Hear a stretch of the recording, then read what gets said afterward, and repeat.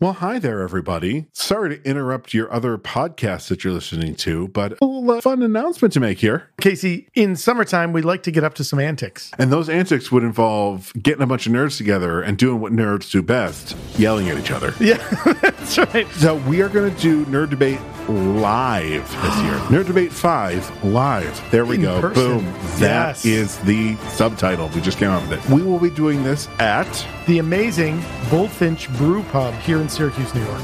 So find all the information that you need at our social media or at nightshiftradio.com. We've drank Bullfinch's beer before. Dave, the brewmaster at Bullfinch, makes amazing beers. Check out the amazing stuff that's happening in Bullfinch. You can go to bullfinchbrewpub.com. Come join us On Saturday, July the 29th. at 7:30 and be sure to be ready to listen to a bunch of nerds argue with each other. All right, we're going to leave your podcast now. Goodbye.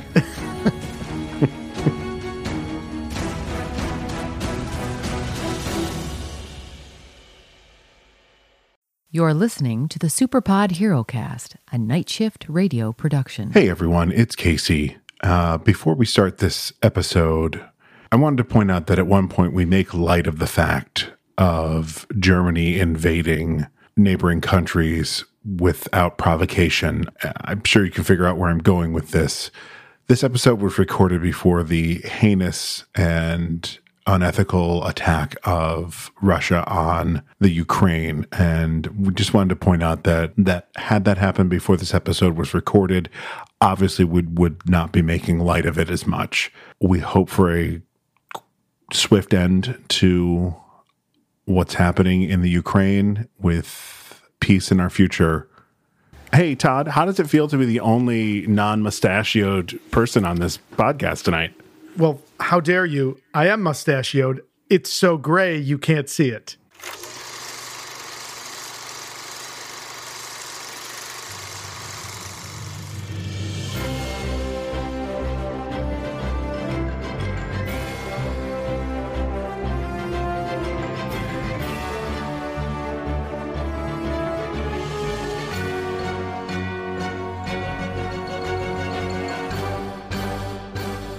Oh, hello. Hello, And welcome to the Superpod HeroCast, guys with beers talking about movies with capes. episode 94. I'm Casey Ryan, And I'm Todd Panic. and we watched, The Rocketeer. guys and gals and non-binary pals. You may recognize our friend Justin is back, returning for a good movie this time. Yeah. A very good movie. Okay, look. Good is in the eye of the beholder. And No, I'm with you. This is a good movie. And we've beheld a lot with Batman and Robin. Oof. But so many bat nipples. Woof, woof. But it was very nice to behold a movie that had like structure and plot and like a clear intent. And also, it's nice that we're not just going to spend the next however long we talk about this movie going, what the fuck was this about? Yeah.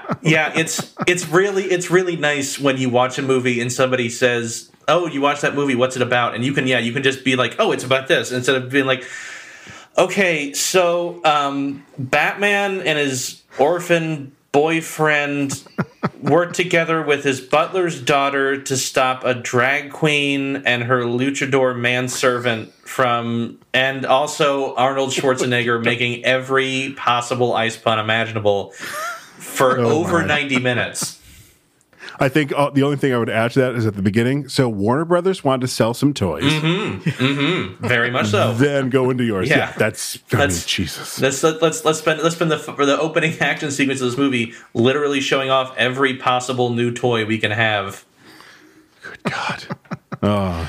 But thankfully, I was so we're not happy- here to talk about. Go ahead. Oh no, I was so happy, Justin, to learn what your pick was, because this is a movie that's been on my radar for 25 years, 30 years.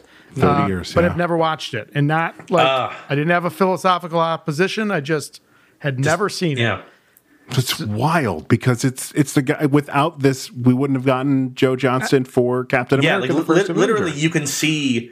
It's going to be interesting. I'm interested now for you to go back and rewatch the first Avenger, because you can see a lot of first Avenger of Rocketeer DNA in the first Avenger. Yeah. I think Cliff Secord is very much a proto Steve Rogers. Yeah. Yeah, I was actually. He really is. Well, I'll save it, but I'm curious to talk about Billy Campbell. Yes, so holy cow, I can't wait to get in and talk about this movie. So, Well, before we do anything else, since we are guys with beers talking about movies with capes. What are we drinking? So, apologies. This was kind of a last-minute purchase, so I didn't have time, Justin, to shoot you what we were drinking. But I'm confident you will have equipped yourself adequately for this evening. So I'll share what we've got. No surprise, hit up our favorite beer store, Branching Out Bottle Shop, in Township 5 here in the greater Syracuse, New York area. Walked in. It was a busy scene yesterday, Saturday. yeah. But Joel and Chris are both working. Told him what I was looking for, and in 30 seconds, Joel had brought a beer up. He goes, "Is this a little too on the nose?" I was like, "Nope, it's absolutely perfect." So, Perfect. our brewery this evening is the Foam Brewers from Burlington, Vermont. They were founded in 2016 by an eclectic group of industry professionals with a shared appreciation for brewing, science, art, music, and culture. Same, brothers. And if you would like to get to know more about the individuals behind the brewery, stop on by for a little foam. So we are drinking their double IPA titled Experimental Jet Set. So I mean, really, Perfect. it's just perfect. now, glad that we're recording this virtually. Double IPA, it's 9.2% alcohol by volume, so Fuck. this is a good beer to not go anywhere with. All right, it's a good beer to nurse. That's right. Justin, do you want to share what you're drinking, or Yeah, I'm actually enjoying one of my personal favorite, just kind of easygoing kickback beers. It's the Anderson Valley Blood Orange Goza. Oh yeah. Ooh. It's really nice. Sounds It has that kind of a nice, the saltwater kind of like little bit in there, but like the blood orange is like citrusy without being overly sweet. It's one that I basically reach for anytime I can get it, and anytime I go anywhere and they have it on tap, I will get it because it's just really, really refreshing. And again, also like not particularly high ABV, so you can enjoy a few of them and Sure. not have to worry about doing much more than digitally recording a podcast. nice. Now, We is that like to call those crushable beers. Indeed. now, is that a local brewery? Is that down No, by it's where you're- it's not Okay. local. It's pretty nationwide. It's just one that I happen to have on me and that I enjoy. I'm going to have to, give me that name Yes, again, if you it's would. Anderson Valley Blood Orange Goza. Okay. It's really they have a few different Goza flavors. I think they also have a briny melon, I think is the other one. But it's the blood orange is my personal favorite. All right. Okay. This has been our season of sour beers in general. We've had yeah. more sours this Really season has. than. Yeah. All right. Well, gentlemen. Oh, you are way behind. Justin and I are gonna just go right ahead. Yeah, go right ahead. That's the stuff. Oh my! Wow, that's got a little kick to it. Nice little dipper. Yeah. Ooh, that double IPA. Woohoo! That's a sipping beer. Well, Joel brought it over to me. He pointed out that it was high octane. And I said, okay, I only need 2 of those then. That'll be just fine. No problem. I was wondering when you brought it over, you're like, here's one. I'm like, oh, did they only have 2? Now I see why. We don't need more than one. Hey, Casey, we have a Yes. reshoot. Oh, we do. We do. Oh, you've got one too? I've got one too. No, go ahead. Oh, okay. So, No, I knew we had one. what's that? Maybe. I thought. Go ahead. Oh, maybe. Okay. Shut up. All Shut right. up, Casey. Yeah, Casey. All right. So I was at our Dungeons and Dragons session Friday night. The group that you heroically sacrifice yourself and as a result are no longer a member of. But our true. buddy Josh over in the group had just listened to Ant-Man and okay. had a point, and I was careful to ask in a neutral way who he was correcting, and his words was that it was you. we made a reference to Hydra, and you referenced Hydra being Nazis, and I think I made the point that they were like a schism, but they weren't really Nazis. And Josh felt that was a more accurate depiction. He would not term Hydra as Nazis. They were a splinter group and not actually Nazis. Sure. I mean, sure. We're splitting hairs. I mean, in this movie, we've got Nazis. Yeah, we got literal actual. We got the Nazis. We're going to spend some time on the Nazis because I got some thoughts and feelings about some of the Nazi stuff that happens in this movie. But kudos to Josh. Always appreciate somebody willing to listen and share their perspective on our ramblings. I guess during Captain America: The First Avenger, because of Joe Johnston, Nazis show up to talk to Schmidt. So I'm like, oh, he reports to Nazis. He's a Nazi. Mm-hmm. Yep. That's the only reason I called what's his face a Nazi sympathizer. I know exactly what he's talking about. Yeah. That I made a joke about Nazi sympathizers. Yes. They're all pieces of shit. I mean, agree. Fictional Hydra or real Nazis can all go fuck themselves. Yeah. We're not defending the honor of the fictional Nazi partners. We're by all 45. means. Sorry. Got a little something in your throat there? Yeah. Insurrection. Sorry. Okay. Oh, God. I hate when I get an insurrection stuck in my throat. That's the worst. Casey, did you have one as well, or no? No, okay. I thought we did have another one, but I guess we're doing pretty good this year. Yeah. All right. Okay. Well, that's good. So this is, I love when we do movies that are not from the big two, Marvel and DC. Right. Obviously, we love those properties, but I love the opportunity to kind of shine a lens or shine a light on some of the lesser known areas. Justin, do you want to share whatever you've got? I've got stuff we can fill in, but Justin, as our guest, your take on the Rocketeer as a character, the mythos and all that. Looking back, I think this honestly would have been like the first comic book movie I saw as a kid, probably on VHS, and sure, it definitely makes an impact because it's just from the Art Deco design of his costume, it's very great in that especially when you get into the later years from the stuff of the big two where it's it is what shades of spandex are we looking at this week? The nice thing about the Rocketeer is that he just has it's a very simple and it's one of those simple put together costumes that organically feels like it makes sense to just have. It's just his flight jacket and his boots and his gloves, and then the titular rocket pack and a helmet that was carved out of an old radio. It's really with a huge wing on its head to help steer, which I also love because it's I love it. I love a good costume that has an aesthetic choice that also helps with the function in addition to the form, because it definitely looks cool, but also it makes sense. It's obviously if you're essentially turning yourself into a missile, you're gonna want a tail fin to help navigate the air, and it's that makes sense. I think there is something just kind of purely Americana about the Rocketeer.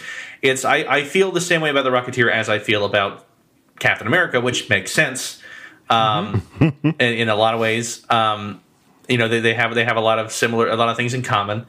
But it's just it's just kind of that nice thing of you have your we were sort of talking about a little before we started recording. You have stuff like the Shadow and these other pulp heroes that always have that mystery man.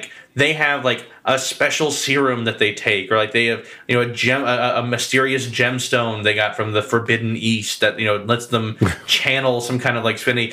And then you have my personal favorite, which is these kind of pulp, these two-fisted pulp heroes that are just he has a gizmo, but he's really just a guy who is just I'm going to use this to punch Nazis. Literally, literally, very much literally.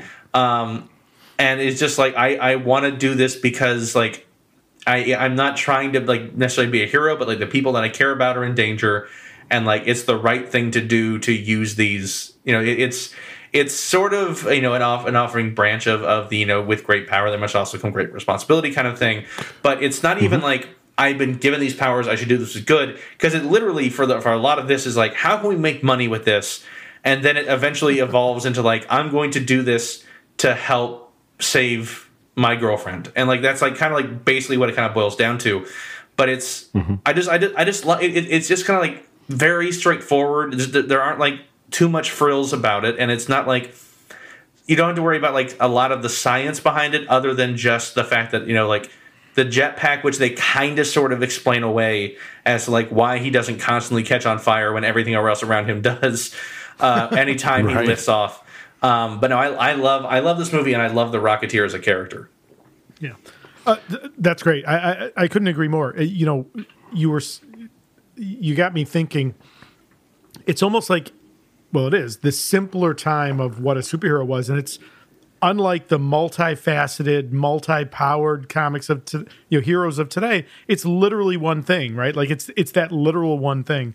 So let me fill in some more additional background here, because again, this is a character that I'm guessing lots of our listeners don't know the lineage of. So this movie comes out in 91, and the character has only appeared 9 years prior to that. So it was originally published by Pacific Comics. Talk about Pacific Comics in a minute. He was created by writer-artist Dave Stevens. Character first appears in 82 and is really an homage to the Saturday matinee serial heroes from the 30s through the 50s. So exactly in that sweet spot. So you mentioned the jetpack. His adventures are set in Los Angeles and New York in 1938. And Stevens, and I'm quoting from the Wikipedia page, Stevens gave them a retro, nostalgic feel influenced by the King of the Rocket Men and Commander Cody movie serials, both of which were from Republic Pictures, as well as pinup diva Betty Page. Okay. Now, the Pacific Comics is interesting. Casey and I, we've talked a little bit about the alternatives to the big two publishers. And again, Pacific is absolutely worth giving a little airtime to. And again, I pulled this right off the Wikipedia page because it was so informative. I wanted to get it all right. So Pacific Comics was founded by the Shanes brothers. Now they established themselves in the early 80s. They had a comic shop and had this idea essentially, create their own line of comics to sell as well. They approached Jack Kirby, and one of the Shanes brothers, Steve Shanes, recalled, quote, "I figured if you want to get people's attention with a new comic book, who better to do it with than the king of comics, Jack Kirby? We were already friends with Jack. We used to send him free copies of comics he'd drawn for other publishers because they never sent him any. So I just went ahead and called him on the phone, and he turned out to be a nice guy, completely accessible. We negotiated a whole detailed publishing deal between the two of us, no middlemen." The Shanes asked Kirby, who had effectively quit comics in 1978, for only the publishing rights, and they assured him that he could keep the full ownership and copyrights, and they would even help him license the characters for use overseas or in other media. And as a result, Pacific claims to have become the first company to pay royalty payments to Kirby. That's noteworthy in and of itself. Yeah, I mean, I would say so. Jesus. And how crazy that it takes until the 80s, like...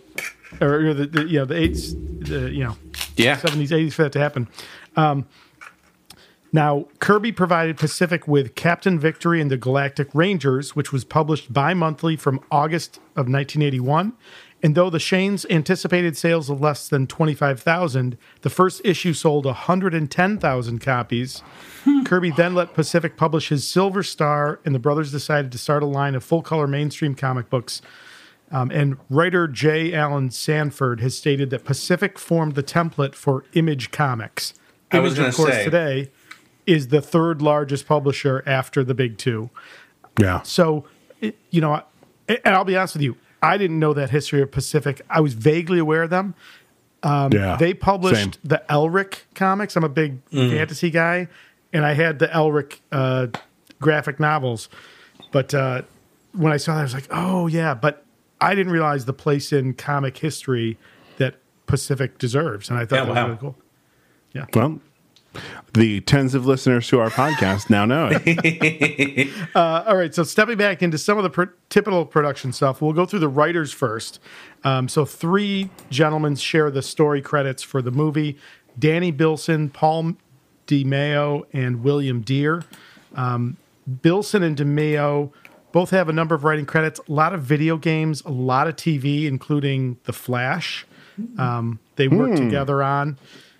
William Deere is I'm sorry, the John Wesley ship Flash, correct? Oh, yeah, 90. Mm-hmm. Yeah, 1990 okay. to Not 91. Grant Gustin. Yeah, okay. Yeah. William Deere is a writer, director, probably best known for Harry and the Hendersons. Yeah. So certainly not anyone who, is like a marquee name. The big name here, of course, is Joe Johnston. And, 30 seconds into the movie, I'm like, okay, I see why, as they were preparing for the first Avenger, I see why Joe Johnston got that job. Because I'll be honest with you, I don't want to watch a superhero movie set in this era that Joe Johnston isn't directing. I mean, like, Yeah. I almost feel bad. Like, is he pigeonholed into this? But he is so good. The look and feel of this movie is phenomenal. And to your point, you can absolutely see that direct lineage right to Captain America: The First Avenger. The only thing I would say about is he pigeonholed? I mean, he did do Jurassic Park 3. Yeah. So, he's not just, Sure. superheroes, 30 superheroes. He can also do dinosaurs to an extent. He did Jumanji, the first. He sure did. Jumanji, The Wolfman, And October Sky. Sky. Honey, I Shrunk the Kids. Oh, I didn't Yeah. know that one. Okay. Yeah, that was his first. Handpicked by Steven Spielberg, I believe. No kidding. Because that is I believe that's Amblin in there. Something that he did. Steven handpicked Joe Johnston to direct, and you see it. Like, Joe's got a very Spielberg feel to how he makes his movies. It's funny you say that, because I would suggest that The Rocketeer feels very much like a Spielberg produced movie. What's the complaint? Always. Yeah, It Always. shares that kind of a feel. I thought, like, that's interesting. Casey, you got any casting notes for us? I do. I know you did. And they're interesting. They always are. For the part of Eddie Valentine,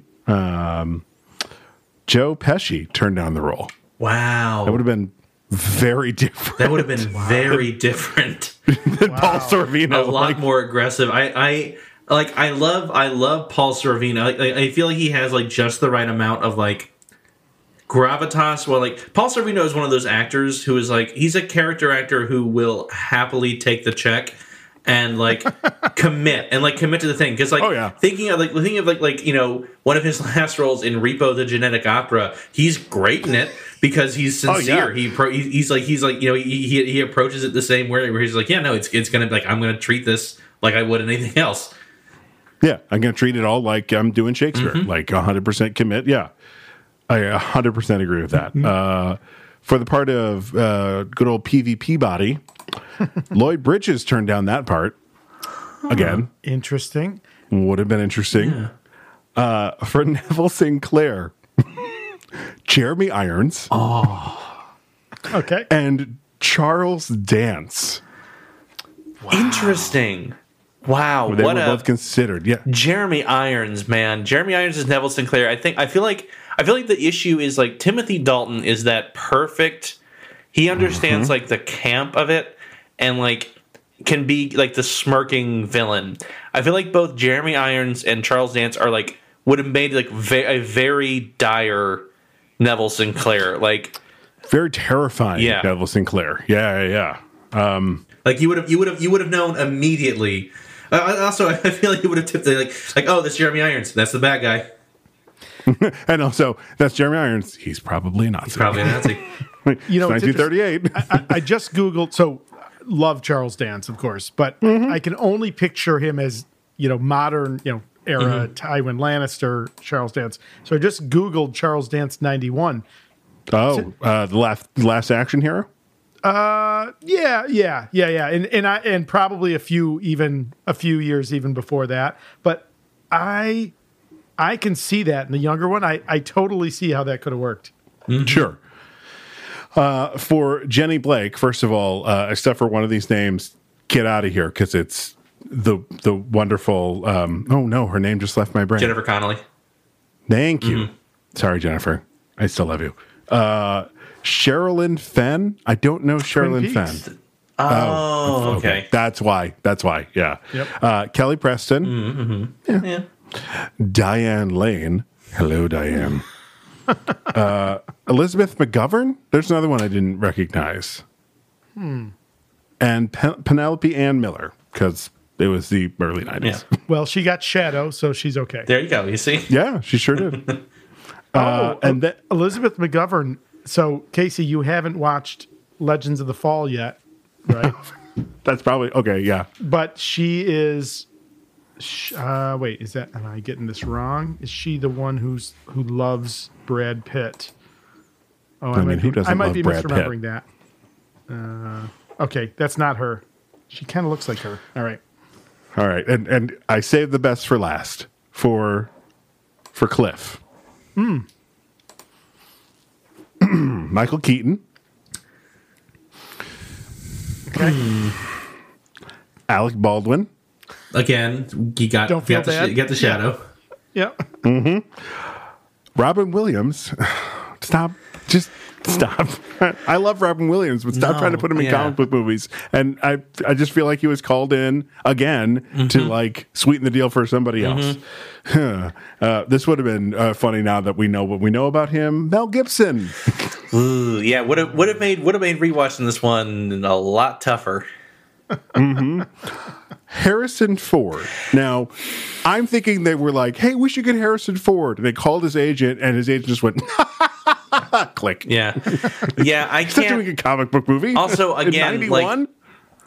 I think he would have been a bit older than, like, the Cliff. Because, like, generally, like, again, like, I feel like Cliff is, like, supposed to be between, like, 25 and like maybe early 30s. It was like the read I kind of got. Sure. Because like he's supposed to kind of be like, you know, this kind of like a lovable, almost like schlub of sorts of like a guy who's like, I'm going to be a pilot. Like that's like that feeling of like I'm not really going anywhere. And Harrison Ford has never given off that vibe once in his entire life. So it would have been very hard to believe that it's like, oh yeah, I'm just stuck here being a pilot. It's like, no, yeah, we know, but also like. And also the age difference between him and Jennifer Connelly would have been super creepy. Because Jennifer Connelly's only like 23. Yeah, and, you know... But looks like 18. Again, as a self-admitted pervert, I object to the objectification of her in this movie. Like, the boob jokes are unnecessary. They don't add anything to it. The camera lingers on them at one... I think when W.C. Fields meets her in the dinner club... It's just not necessary. I was like, ugh. Nope. I will also point out something that I looked up because I was curious. I was also going through IMDb, and I do find it very funny that the actor who plays W.C. Fields in this movie only has 2 IMDb credits. It's W.C. Fields in The Rocketeer, and it's W.C. Fields in an episode of Webster. So he's just a W.C. Fields impersonator, which is such a very specific niche, especially for 1991, where like most people like might recognize the like what he's doing from like old Looney Tunes episodes, and that's basically it. Yeah, Looney Tunes definitely bridges the gap to make it easier for younger generations. Get me our best W.C. Fields guy. So 2 more.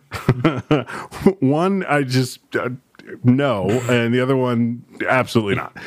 One, Ron Perlman, absolutely not. No, doesn't work for the leading man. Here's what I will say. As Cliff? If as Cliff. Ron Perlman as Lothar, maybe get him some lifts. Yeah, sure. And like, but I mean, you know, less makeup. This is 1991. He this is all he was doing at the time was showing up and being put in prosthetics. So like this would have been like I think a decent one for him. But like I love Lothar, but like had Beauty and the Beast happened yet? I think it was a feel like that it was had. an 80s thing, But wasn't it? yeah, I think it was like an 88 or 89 that Beauty and the Beast So I'm thinking debuted. that's So, why he yeah, it was, would have been, because yeah.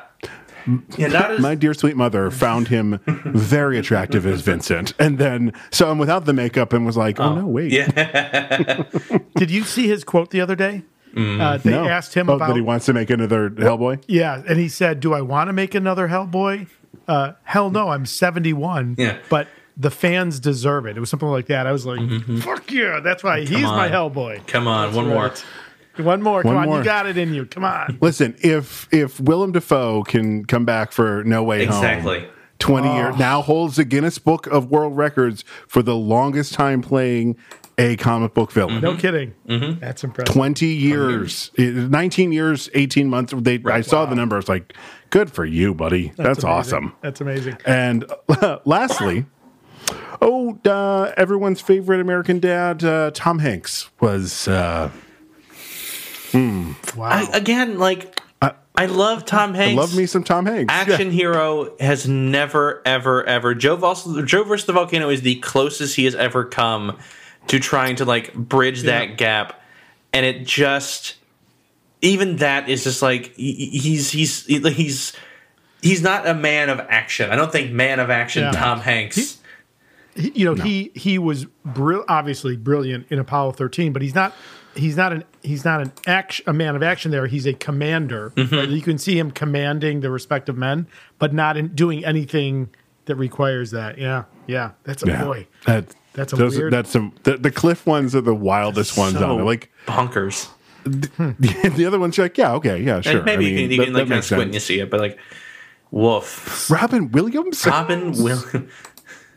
So now let's say this. We'll say this right off the back. This movie is full of that guy, and specifically one in particular, that gal, actors and actresses.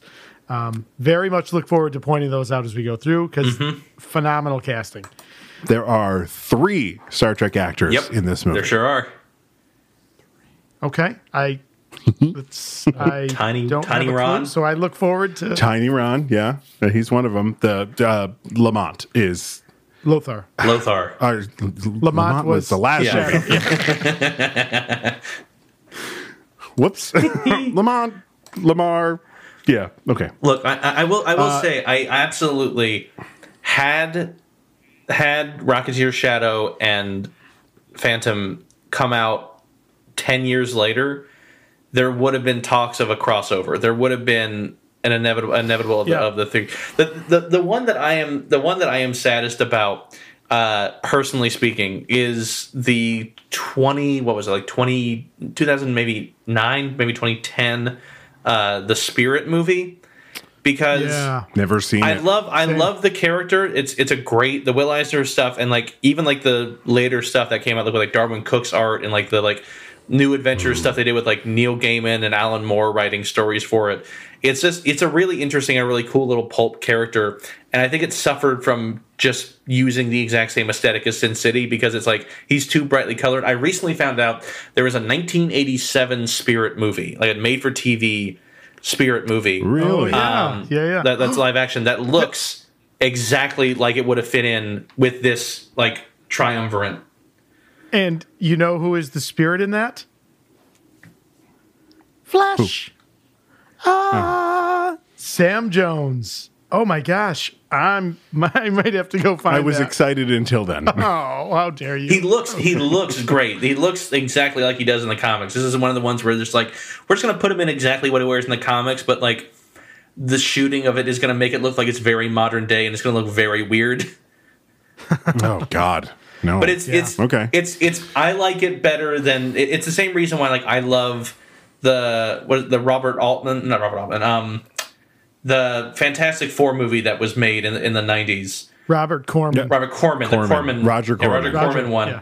I personally still think that is my favorite Fantastic Four movie because of its unwillingness to not do stuff from the comics and not be afraid of any kind of goofy dialogue or anything. It feels like a Fantastic Four movie, and like to varying extents, the later ones do. Oh God. Well, I mean, we have to include the Incredibles in there. Oh, that's true. That's fair. The best only fair. Fantastic Four movie? Yeah, but the best Fantastic Four movie named Fantastic Four is the Roger Corman one, 110%. Until the MCU one comes out with hopefully Krasinski. Yeah. Oh, Right. oh. Your lips to God's ears. All right. You got any more? The fan base is going to be so disappointed. No, I don't. But they're going to be so disappointed if it's not. If Feige hasn't made that deal, he's got to be like sitting there going, "Oh my God, they're going to hate whoever else they choose." Yeah, that's going to be tough. But also, like, John could bring that to the table. Be like, "Have you looked at the internet?" All right, so our final little bit of info here we typically talk about, of course, is the money, because that's how these movies get made. So this has a budget of $35 to $40 million. Does a box office take in the U.S. of about $47 million. It is a commercial disappointment. I did not do our typical 1991 dollars to 2022. The conversion factor there is it's about double, so 1.05. So $70 to $80 million budget, and it does $90 million. So yeah, Still a flop. Yeah. it's so interesting. As much as we love World War II era war movies, it has been hard for that World War II era superhero movie. They have just not landed. I mean, I wonder why that is. When we love that era in this one view, and I don't know if it's the war deserves respect, and I think that you nailed it. I think that's why I don't think people like history being rewritten for the sake of superheroes. Yeah. comic book entertainment. But I think that's why, like, the thing that the Rocketeer does so great with it is that it's not a World War II superhero movie. It is just a superhero movie that takes place during the same time as World War II in America and does deal with Nazis. And so, like, it makes it's not too much of a bend on, like, history to be like, oh yeah, there's this secret, the secret Nazi program that was trying to replicate this Howard Hughes designed rocket pack in order to make, like, a whole legion of, rocket soldiers, and we got to stop this one Hollywood double agent who is working with them. Yep. Yeah. Now, 100%. Last thing, and of course we'll say what the IMDb rating is now, and then we'll save our score for the end. But do either of you do you know, or do you want to take a guess at the IMDb rating for this movie? I would guess earnestly that this movie has like a 6 out of 10. Casey? I'm going to go a little higher. I'm going to think about 7. I think a lot of people have looked back on this movie and be like, it's not that bad, but there's still all the bad reviews of it. Well, if we averaged your two, it is a 6.5 out of 10 on Rotten Tomatoes. So you guys did are a great team. With our powers combined. When you average it out. That's right. What do we win? All right. Sadly, nothing. Actually, we get to talk about this movie. That's what we win. All right, I'll take it. All right. So let's roll that film. I want to start with music. Yeah. And I'll throw it in here because you can talk about it anywhere. The wonderful James Horner is the composer for this music. He essentially wrote the soundtracks to every movie we love from this era. He really captures that feel. Like, it's that epic feel that tells me the era of superhero movie I'm in, which again, like, reminded me of the first Avenger. I mean, I love so clearly Joe Johnston's impact on that, and music setting the tone and that being really solid, clearly worth mentioning in my opinion. I 100% agree. And the weird thing is you get like little glimpses of the thing he'll win the Oscar for in 5 years. Titanic, especially when Jenny and Cliff are together. I just, I'll never let go, Jack. It's just what it felt like the whole time. Yeah, so wins the Oscar for Best Original Dramatic Score and Best Original Song for Titanic. Nominated for Oscars for Best Original Score of Aliens, Best Original Score of Field of Dreams, Best Original Song, Somewhere Out There from American Tail, Best Original Dramatic Score for Apollo 13, Braveheart, A Beautiful Mind, Avatar. Just glory, Best Original Score. for a Golden Globe. He gets nominated for it. The guy just Legends of the Fall that we just talked about.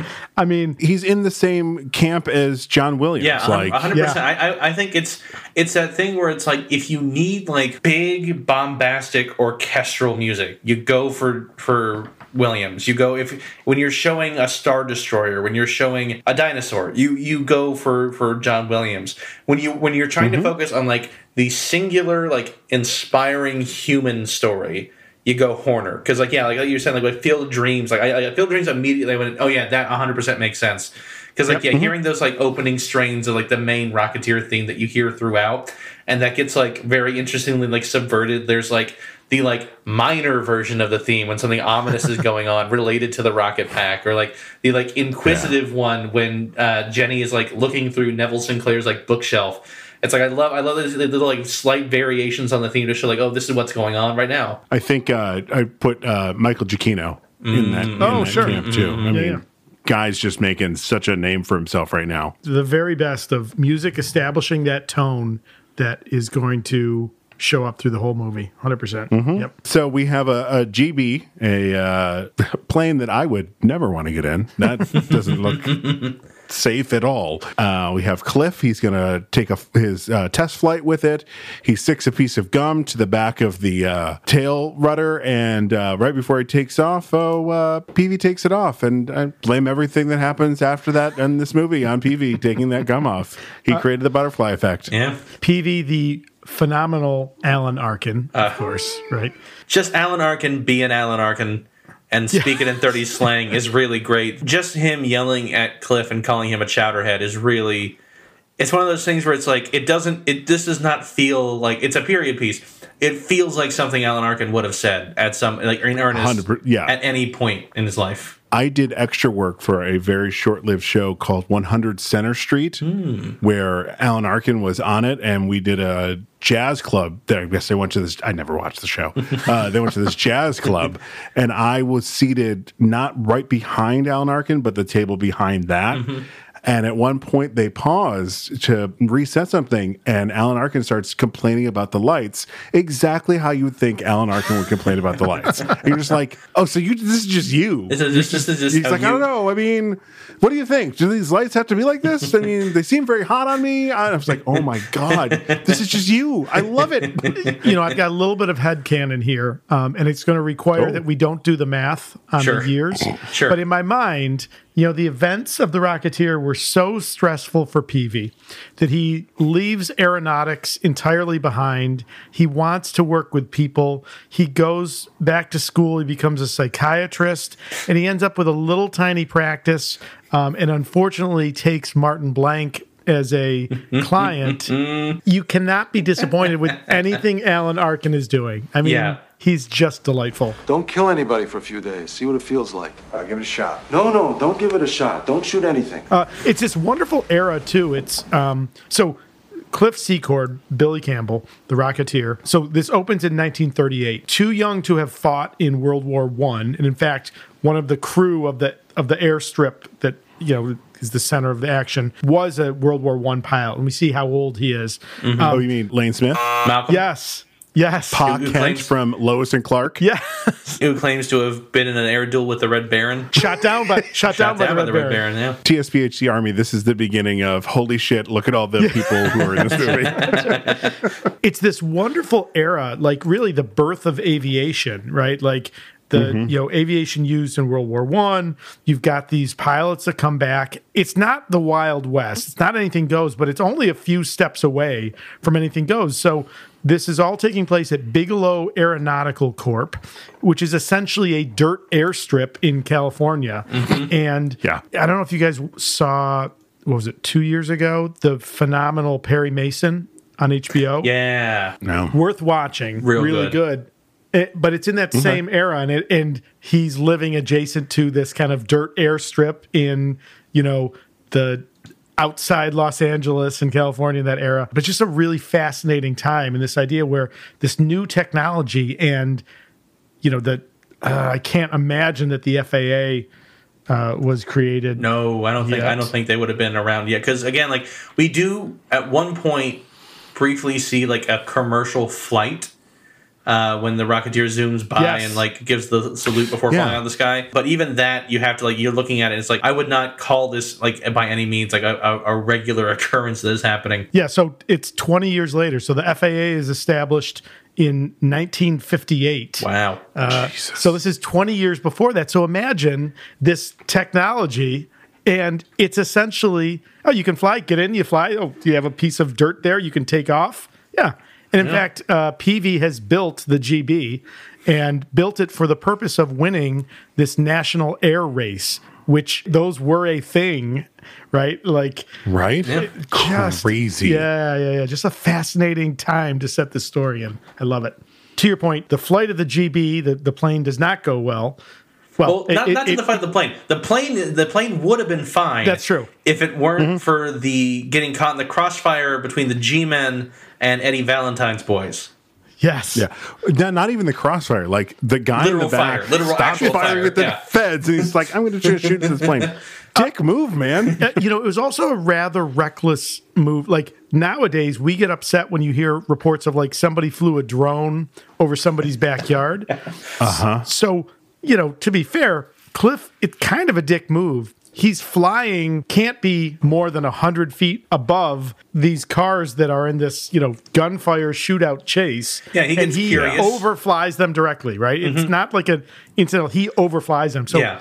I kind of blame Cliff. He got nosy and poked his nose where it He got didn't belong, nosy. and he got shot out of the sky because of it. That's right. You could say he fucked around and found Found out. out. He did indeed. So speaking of the two mobsters, Yes. the driver of the car is Quark's brother, Rom, from Star Trek Deep Space Nine.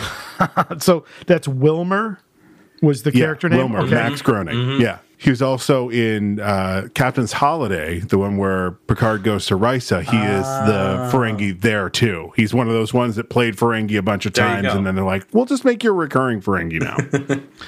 Wait, Poor guy's got a face to be a Ferengi. Max Grodenchik? That's what Grodenchik. Oh, Grodenchik. Okay, Yes, okay, yes. okay. Sorry. Okay. I always get the den part. I always say Grochik. Oh, okay, But it's okay. Grodenchik. You're right. The two FBI guys are both that guy actors. 100%. And usually play these kind of characters. Very much so. Like the taller FBI guy, I can't think of a movie where he's not a slimy dick.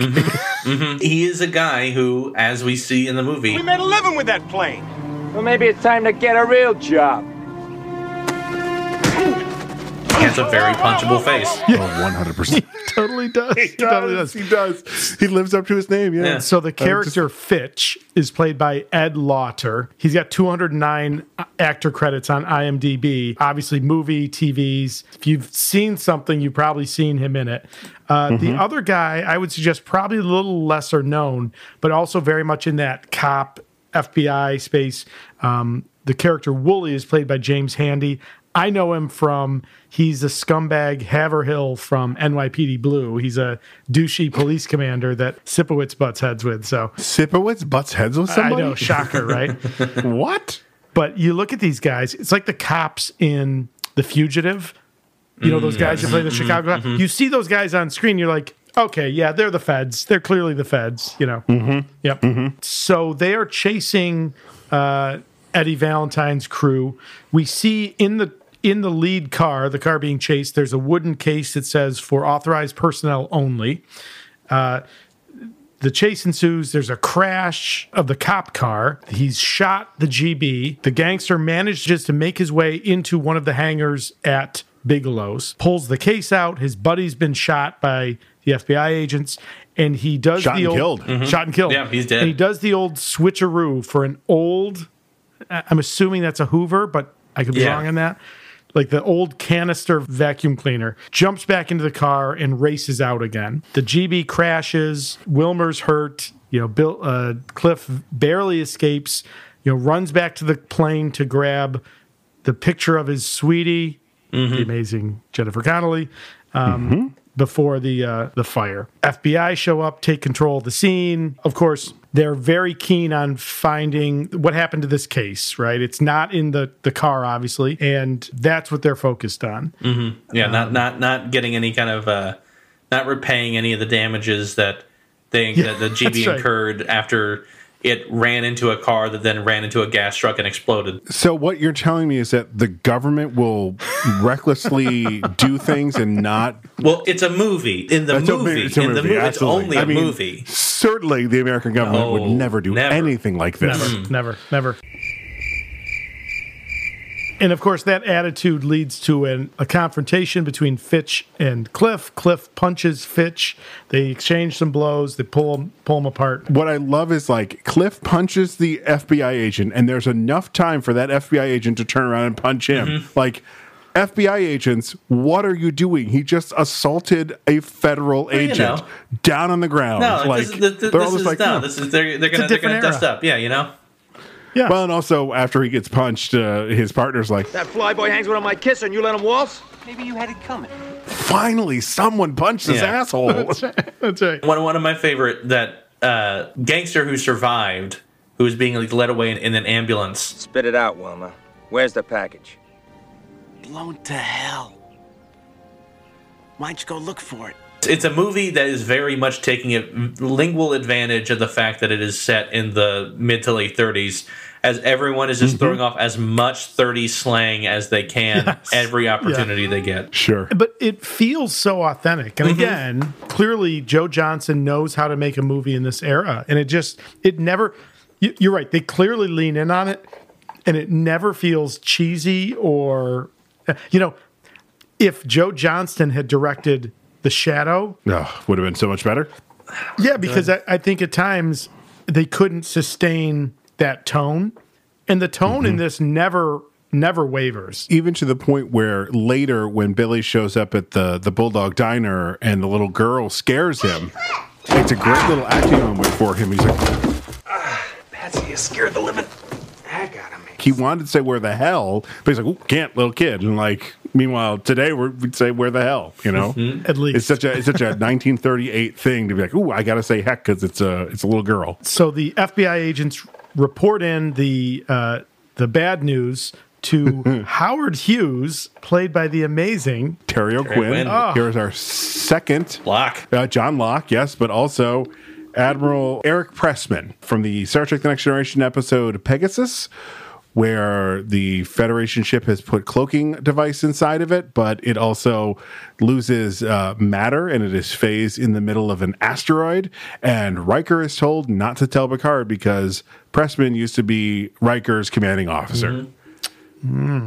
Pretty much, what if you need someone to be like borderline evil, Morally ambiguous. Morally ambiguous is exactly where he lives. Like, anytime he shows up in anything because of that, I'm like, watch out for Terry O'Quinn. A little less so in this movie. He's a little more. He has his ethos. He doesn't like that he's working with the government and that the government wants to turn anything with wings into a weapon. Which is why he's not like angry really so much that the jetpack seemingly got destroyed. He's more at least happy that it didn't fall into the wrong hands and it wasn't used to hurt or kill anybody. Sure. Full disclosure, Casey knows this. I did not watch Lost. I did watch the first episode. I remember watching that. I became aware of Terry O'Quinn, probably like many people from Lost, and I envisioned him as that dangerous, morally ambiguous person. Spoiler, I loved him as Howard Hughes in this because you're right. He seems earnest. He doesn't seem like he has an ulterior motive. He's just delightful. I don't know if he's my favorite, but he's going to be a contender. He's just happy to hear that it flew. Yes. Yeah. That's ultimately by the end of it. When we first meet him, that's like we find out that's what the FBI agents were chasing after. That we still don't fully 100% know. We only see it from like the blueprint that's on his desk and like the cover of like the World's Fair that he was going to debut it at. Of this miraculous flying like rocket pack. Rocketing to the Future is the title of the promo there. And you've got the three figures from the original poster. And again, like knowing that this was an homage to King of the Rocket Men, like you clearly see that. It's that core of flying soldiers. Yeah. I love at the end of the scene, he throws what assumably is all the information on these on this rocket. He throws it in, and one of the FBI agents is like, "Sure, you won't reconsider?" And I wish Terry Quinn would be like, "Yeah, it's burning. No, there's nothing to reconsider, man." I better reach in this fire and get it. It's like, no, obviously, idiot. I don't want to do this anymore. It's what we call in the business a hard no. Yeah, he's very adamant too. Like when they talk about like hoping he reconsiders, like maybe designing again. He's like, I'll remind you, boys, that I don't work for the government. I cooperate at my discretion. 2 of my best pilots were killed during the test phase.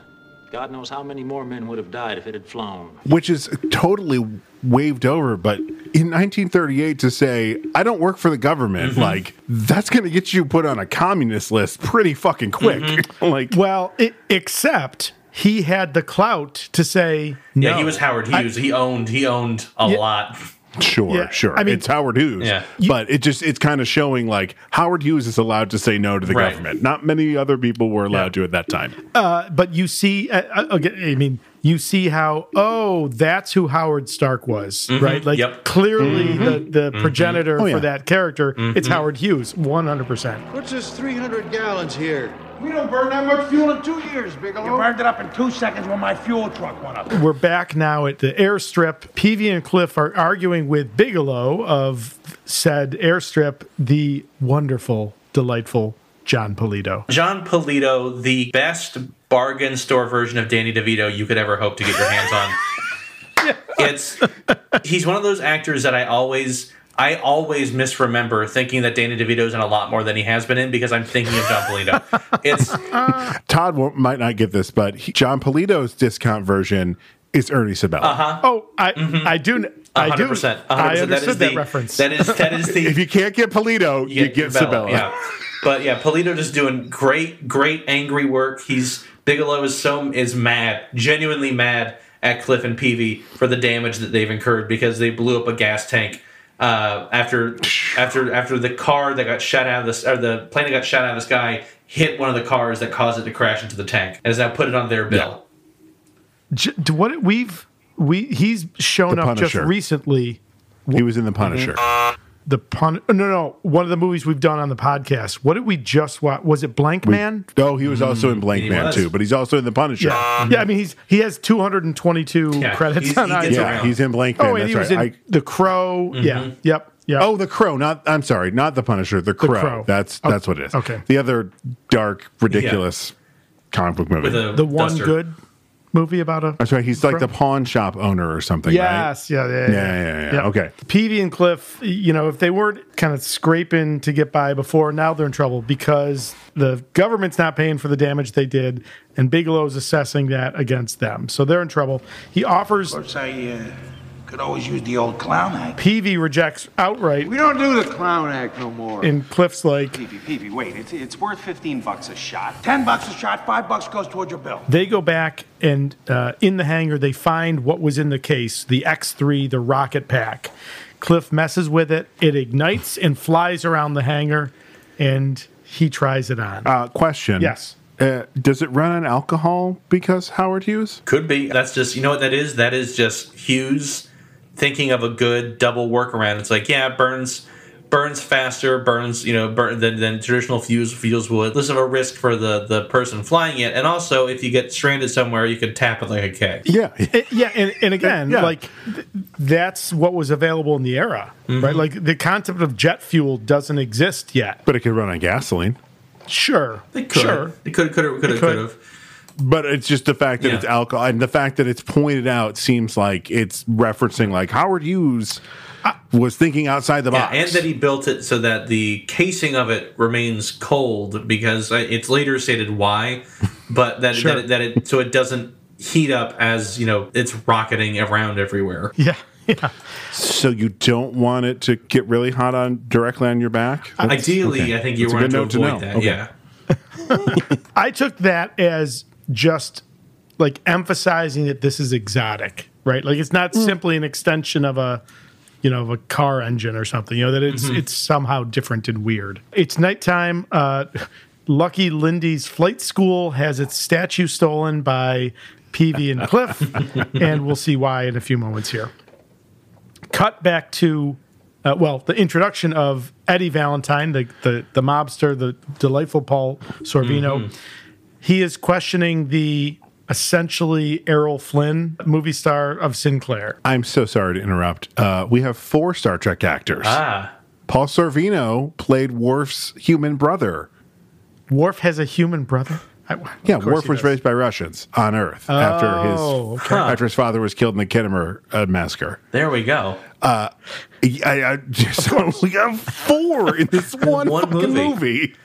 Jesus. We find out that Valentine and his crew was hired to steal the X3. Sinclair is not happy about the turn of it. The amazing Timothy Dalton. Yes, incredible. Just chewing scenery with glee and reckless abandon. When I first started watching Hot Fuzz, I was like, oh, what a cool turn for Timothy Dalton playing the bad guy. Is he the bad guy? Yes, he is the bad guy. Completely forgetting he already did it 30 years ago in this movie. Like, this has to be why Simon Pegg tapped him for. I would hope that got him Hot Fuzz, because that tracks so directly. This movie made me want to watch Hot Fuzz again. Timothy Dalton's so good. It makes me a little bit sad. Like, I kind of feel like his career kind of just quietly went away, and I don't know why that is, because he is brilliant, right? I got 2 words for you: James and Bond. He is touted as one of the worst James Bonds, and he's not. He's not bad. I would argue too that, of all the James Bonds, I would say maybe contending with Connery has had the most success post Bond.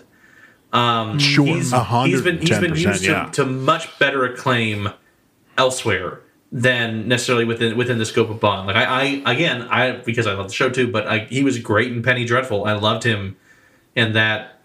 Oh, see, I never watched it. Is it good? It's really fun. The first first 2 seasons at least are very, very, very good. Just like if you're willing to accept the sort of like League of Extraordinary Gentlemen thing they're setting up, it's quite good and enjoyable. And I mean that almost literally, because some of the main characters are he's literally playing Alex Quartermain. And like cool. Dorian Gray is in it, and like Jekyll and Hyde. It's very much like it's a better version of League of Extraordinary Gentlemen. You mean the League of Extraordinary Gentlemen? Yeah. Yes. You know what? With that description, that's going to make me watch it now. Yeah. Now I'm convinced. Okay. It's very fun. It's very good, and everyone in it is very good and is completely aware of the sort of show it is, and are willing to be ridiculous as the show calls. Ava Green is in that, right? Ava Green is in it. She is. Yeah. A Bond girl. Yep. What channel is that, or what? I think that was Showtime. I don't want to say that was. I think you're right. That's why. Yeah. That's why I don't have Showtime. We mentioned an actor with a problematic personal life a little bit earlier, Mel Gibson. Oh boy. The woman that was the genesis, or the woman at the center of the conflict that made Gibson notorious, other than the DUI arrest, but the recorded phone calls, was a woman, Oksana Grigorieva. His ex-wife, Grigorieva, who was his ex-wife. I wonder if, obviously it was really ugly with Gibson. I wonder if there was something ugly in his relationship with her that hurt his. Oh wait, did he also date her? They have a son together. I don't think they were married. But Timothy Dalton? Yes. Huh. Yeah. Before she connected with Mel Gibson. Yeah. That's up there with Kate Beckinsale and Pete Davidson? What's his name? No, Paul S.W. Anderson, I think is no. The guy that she has a kid with. Yeah. No, I know who you mean. Yeah, Michael Sheen. Yeah, Michael Sheen, like Frost and Nixon. Yes. What? They have a kid together. Wow, that is. They met pre-Underworld and were together during the first. No, they were already separated by the first. Oh, that must have made that movie awkward.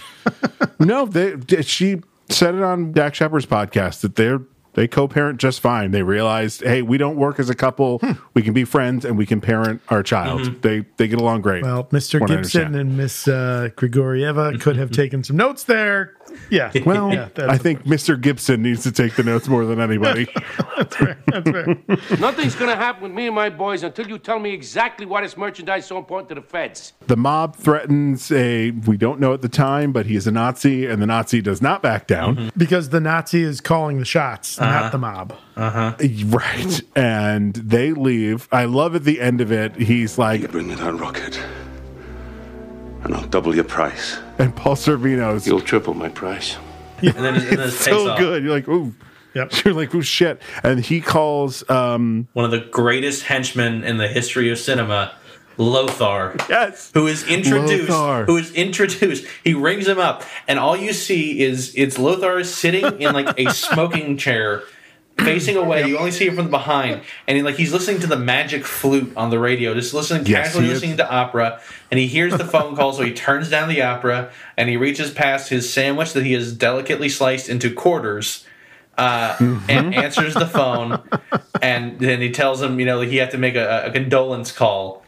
And he's like, I know what that means. I've done this before. And it hangs up, and then, oof, what's going to happen with Lothar? So the wonderful Tiny Ron Taylor. And this is our 4th Star Trek actor. Mm-hmm. There we go. We're done. Also going to appear later in the podcast, maybe next season in our Patreon.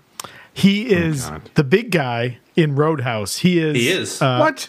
Yes. What did we talk? Wait, stop. Yeah. What Don't you remember mean, we talked about that? Next... Yeah, we talked about it. Yeah. No, I'm pretty sure we did. Talked about what? That we're doing Roadhouse next season? Yeah, we're going to do Roadhouse. We did not. Yeah, come on.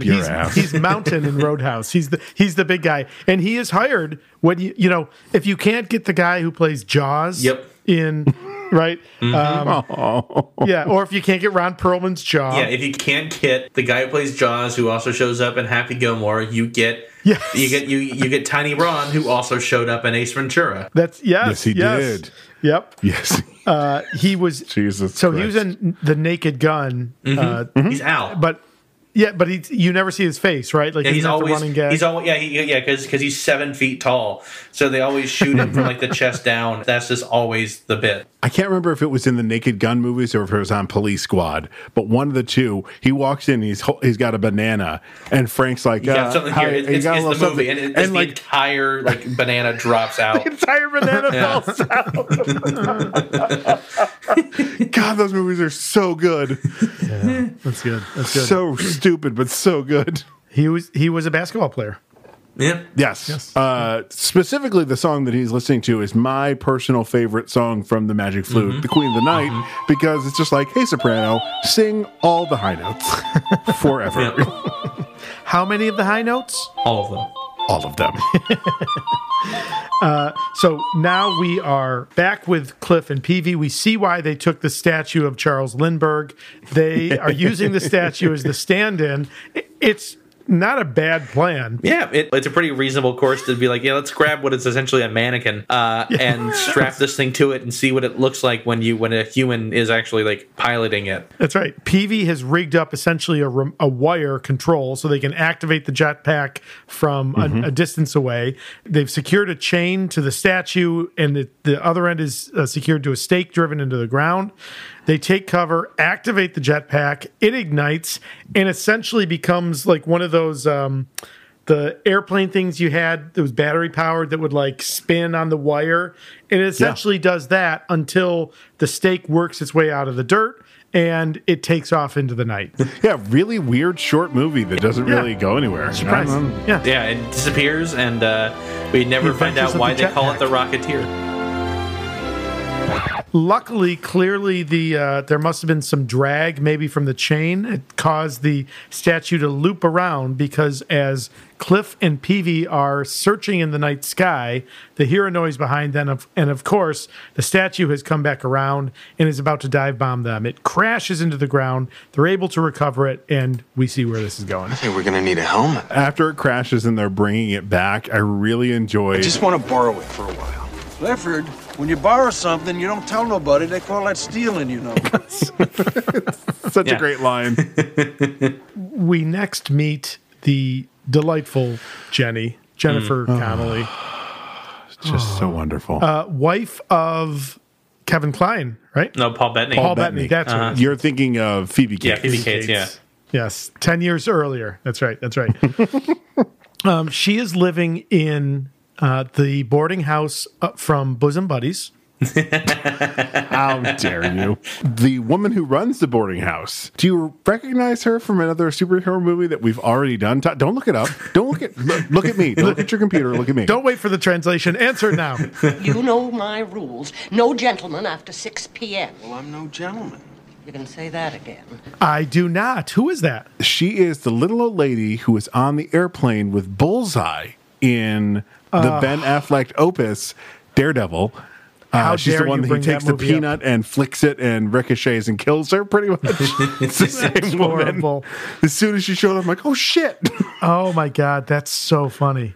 Once again, TSPHC Army. Everybody's in this movie. And it is that era, right, where the YMCA or the male boarding house, like, nowadays we have one in Syracuse and it's not, perceived positively, right? Like, you wouldn't envy anyone living there. But this is a totally viable and reasonable arrangement for a young woman in Hollywood. She's just trying to break in. She's just trying to break into the industry. She's just working on these bit parts. Yeah. And again, the whole premise of Bosom Buddies, right, is that no men allowed inside, and Tom Hanks and Peter, that guy, yep. Oh, no. Yeah. Him. He just passed, too. He did. And we can't think of his name. Hang on. It's going to sit Who's in going to our get there head. first? Peter Scolari. Peter Peter Scolari. They have to disguise themselves as women because men weren't even allowed in beyond, like, essentially the lobby, right? But that's where Jenny lives. She's an aspiring actress. She's dating Cliff. She's getting ready to go out.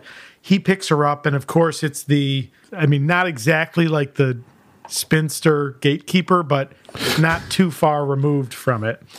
Yeah. Have a good time, dear. If he tries anything, deck him.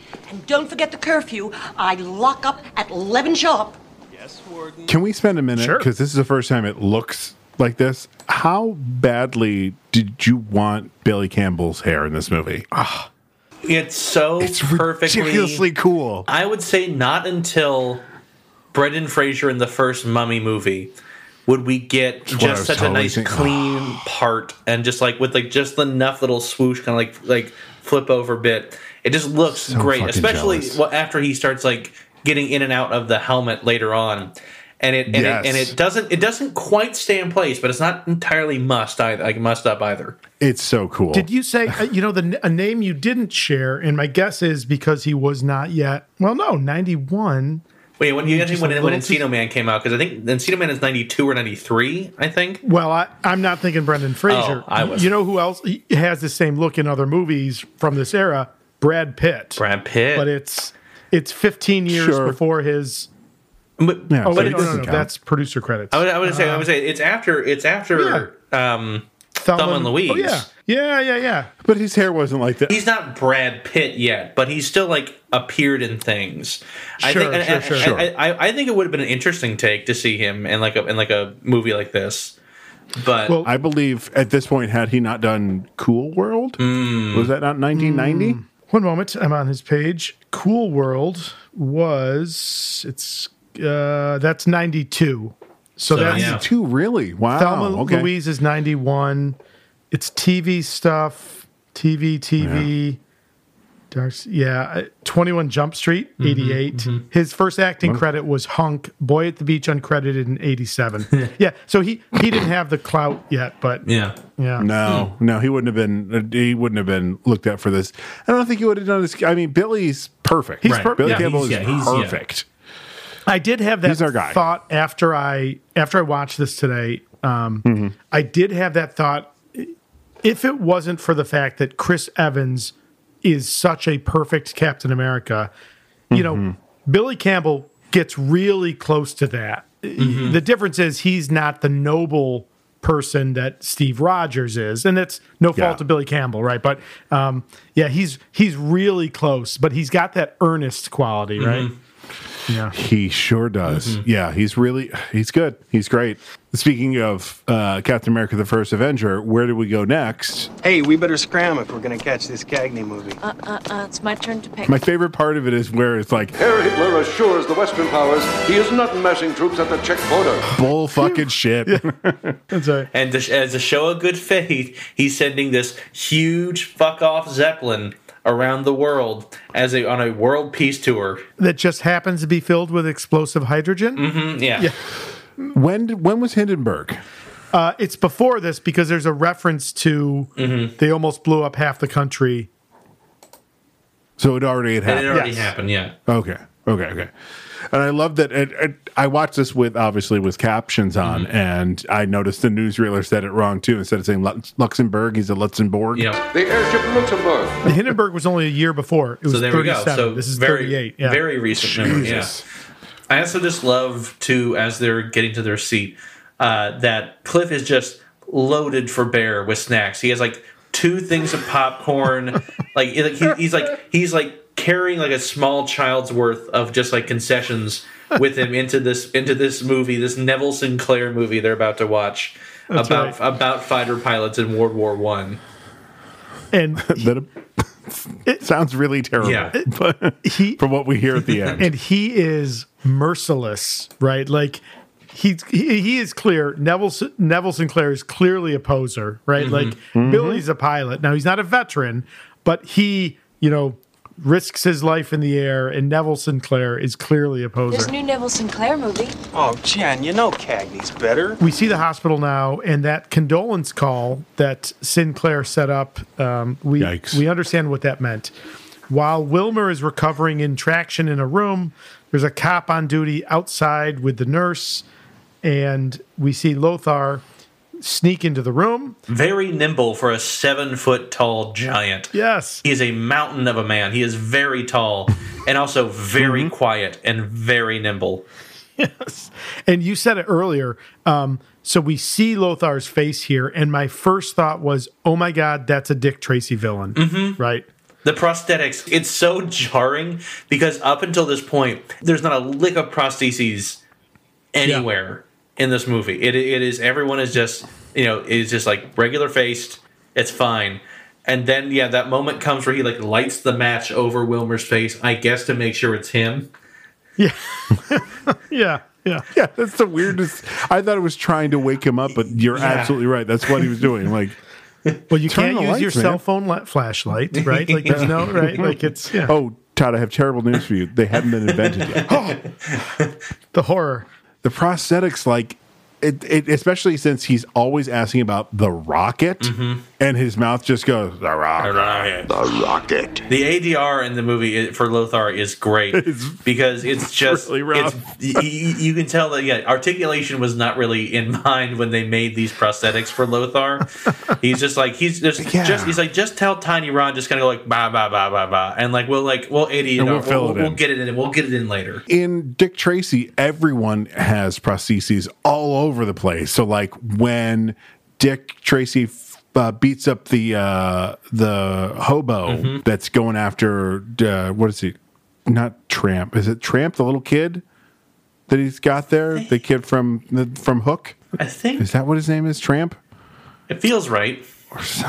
Mutt, Tramp, something, whatever it is. When he's beating up that guy, I think Lothar and him might be the same prosthetics. It might be. But it just slapped him on Tiny Ron. Do you want to know who designed the prosthetics for Lothar? Stan Winston.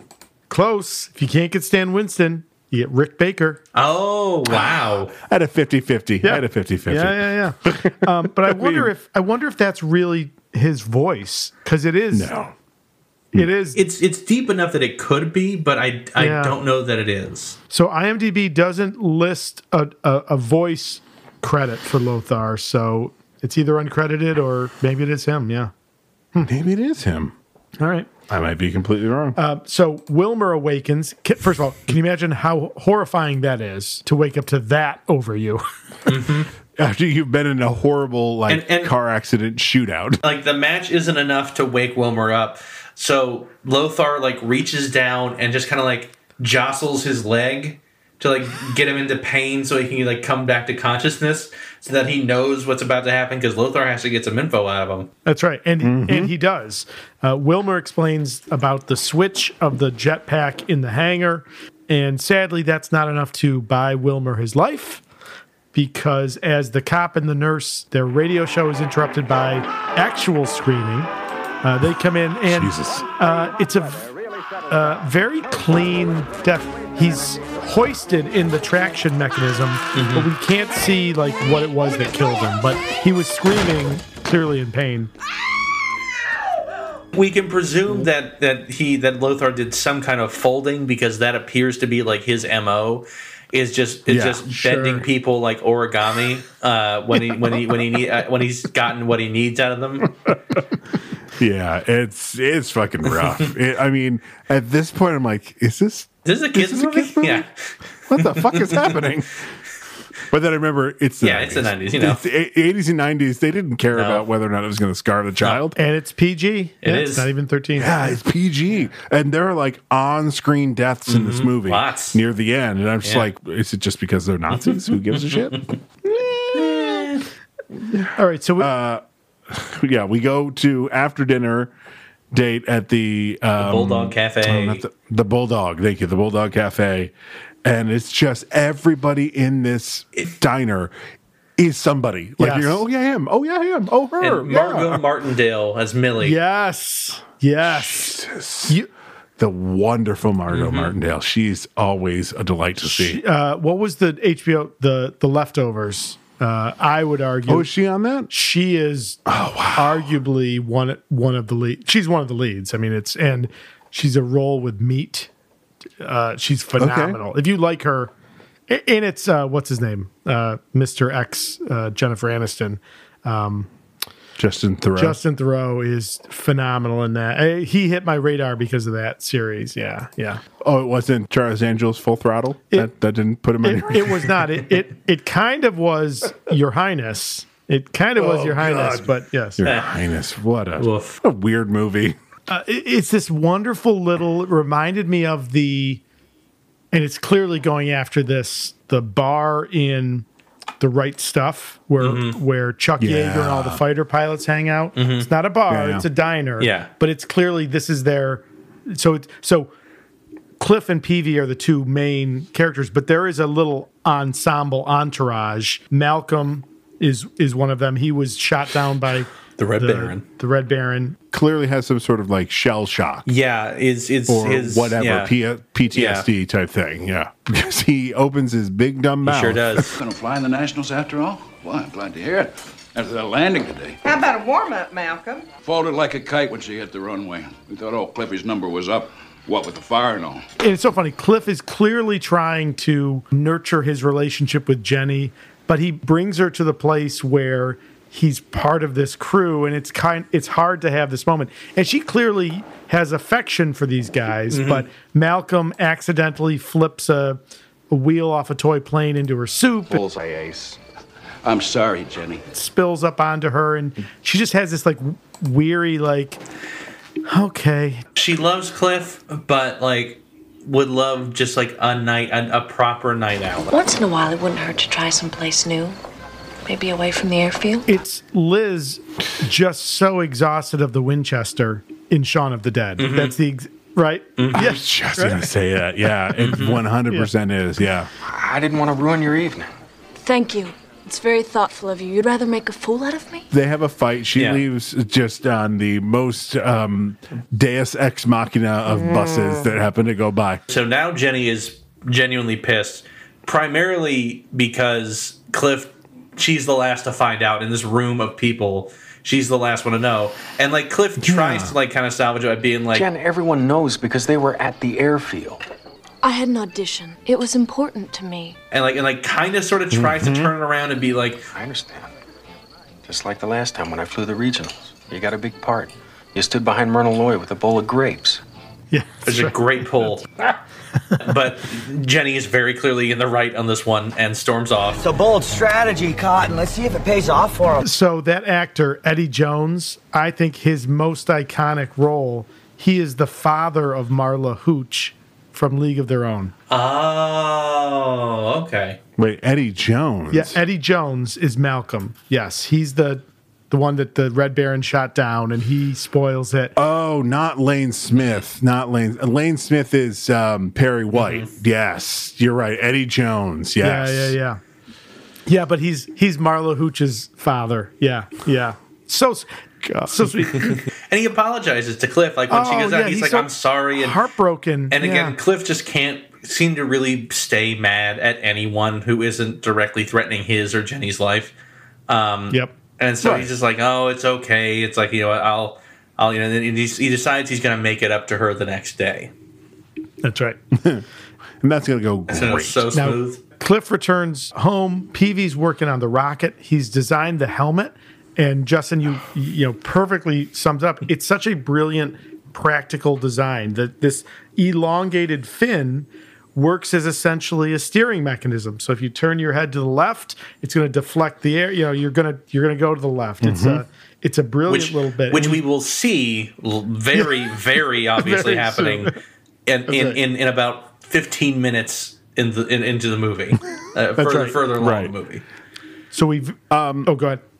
Before we leave this scene, can we give Alan Arkin a honorary Oscar for the... You hadn't had a date since 1932. Flora Maxwell. There was no point in dating nobody after her. You just see it all come back to the whole backstory you see in his eyes. Oh, God, it's the best. Yeah. But it's just, we've all been there where somebody says something and like a light goes on in your head. You're like, oh my God, all this stuff just came rushing back. Yeah. Like he looks in the middle distance and he's just like, Flora Maxwell. Yeah. And then and then once Cliff goes to bed, he goes back to sawing a radio in half to finish making this helmet. Like you do. The next morning, Cliff comes in just like a robe. Like they're very comfortable, very casual. And he does a thing that I will confess, I actually do like this trope in a superhero movie. I know it is a bit of a divisive trope, but he sees the helmet and he picks it up. He has got to be kidding. It's like the immediate initial critique of like the classic costume that kind of happens. Sure. It's a cliche, but I think in '91 it was not. Wasn't. Not at all. I think this was like the beginning of it, so we'll forgive it. Like we were talking about heels earlier on Arrow. I still don't like when Malcolm on that was like, "What about the Green Arrow?" And he goes, "Lame." Like that, I don't like. It's like the two opposite things. It's saying that calling him Green Arrow is lame, and on the other side of the spectrum is J. Jonah Jameson in Spider-Man 2 coming up with pitching Dr. Octopus as a name and enjoying it. And I like this. I like which is a scene again we will be getting shortly in this movie. Yep. Now we quickly move to a movie set. So we see Sinclair again. If you didn't get that he's Errol Flynn, he's clearly supposed to be Errol Flynn. It is What was it? The Laughing Bandit? The Laughing Bandit. Yeah. Yep, the Laughing Bandit. Yeah. And it's swashbuckling, fencing through the castle, the big dramatic climax. He stabs his opponent, and the actress, who we will find out is the producer's niece, horribly flubs her line. Oh, my prince, would that you drink of my lips as deeply? Cut! Back to first position. This is real shit. The character in Singing in the Rain that was a silent movie actor and then just with her voice, Oh, yeah.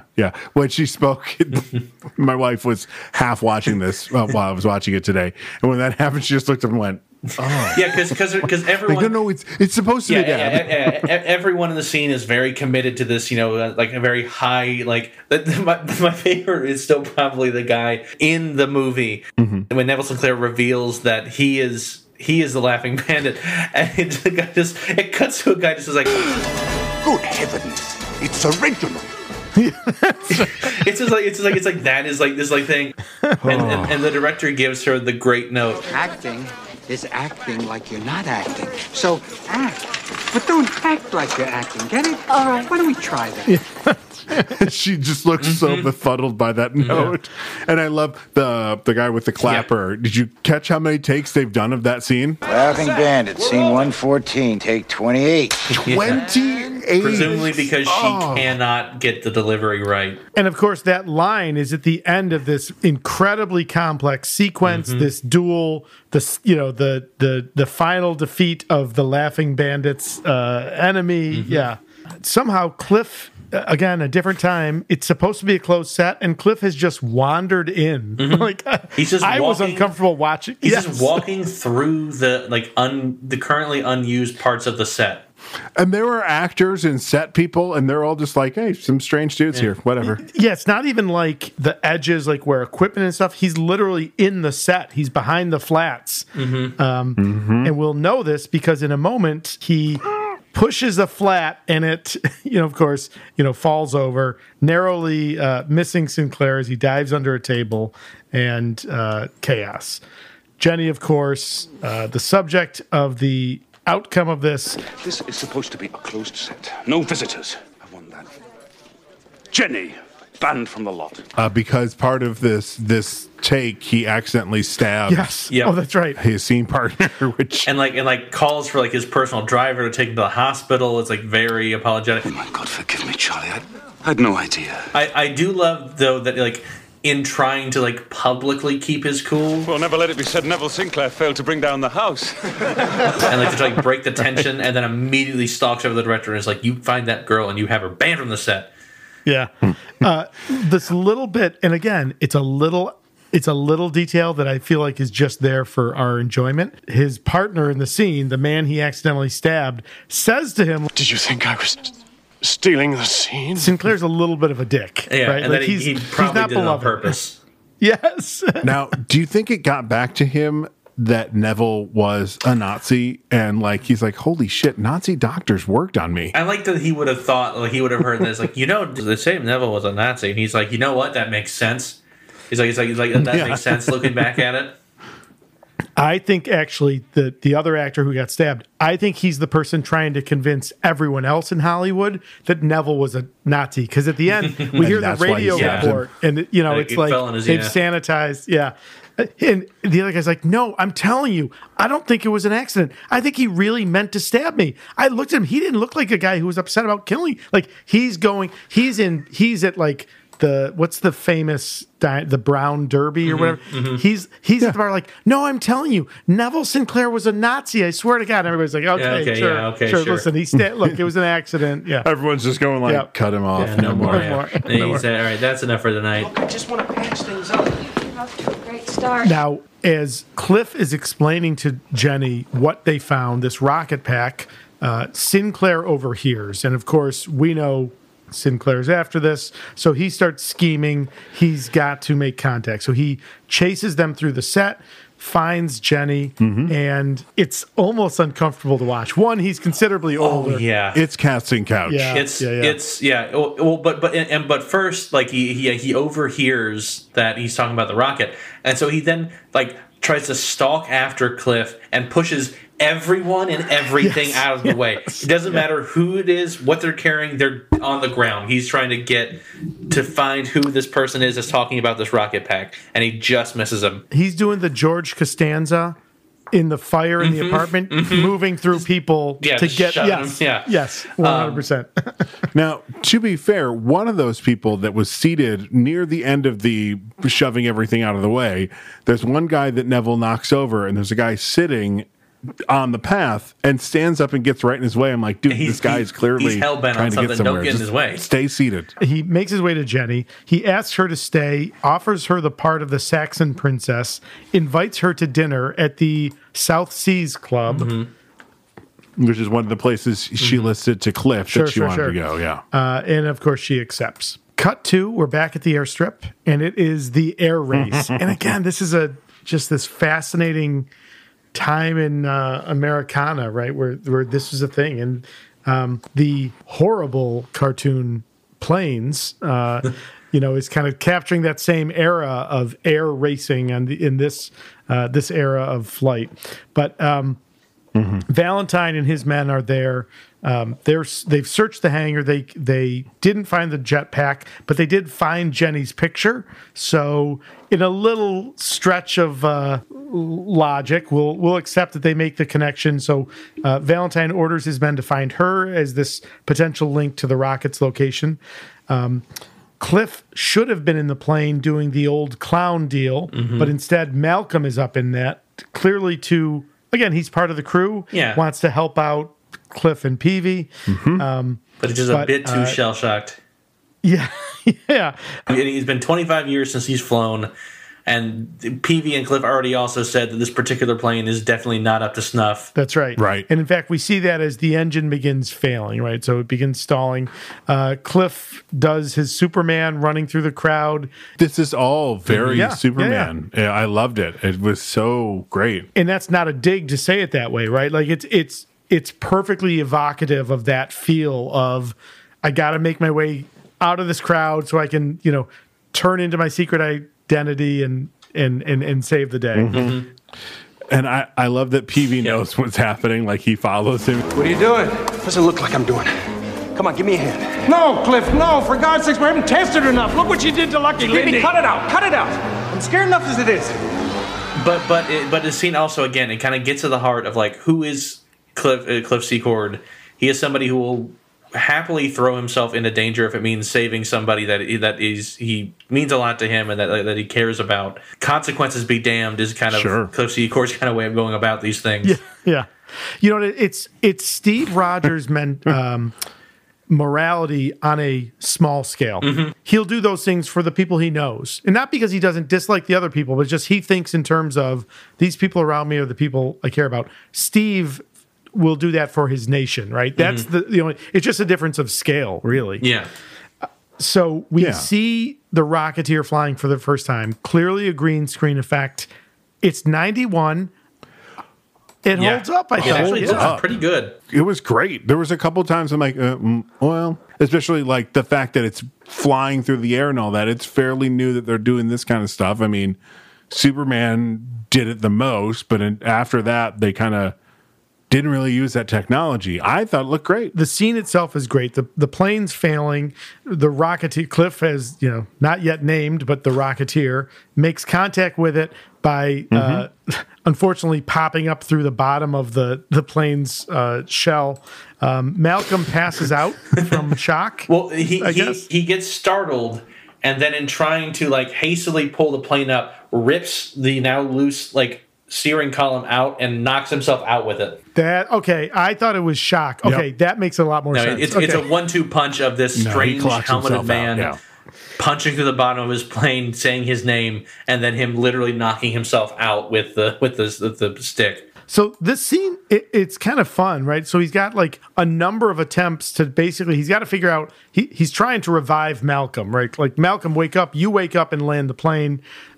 He's got a couple different approaches. It's a good sequence. It's fun. Mm-hmm. Of course, in the end, Malcolm is out, but the Rocketeer is able to grab him and essentially pluck him out of the plane right before it crashes. Into a gas tank. Cliff comes around.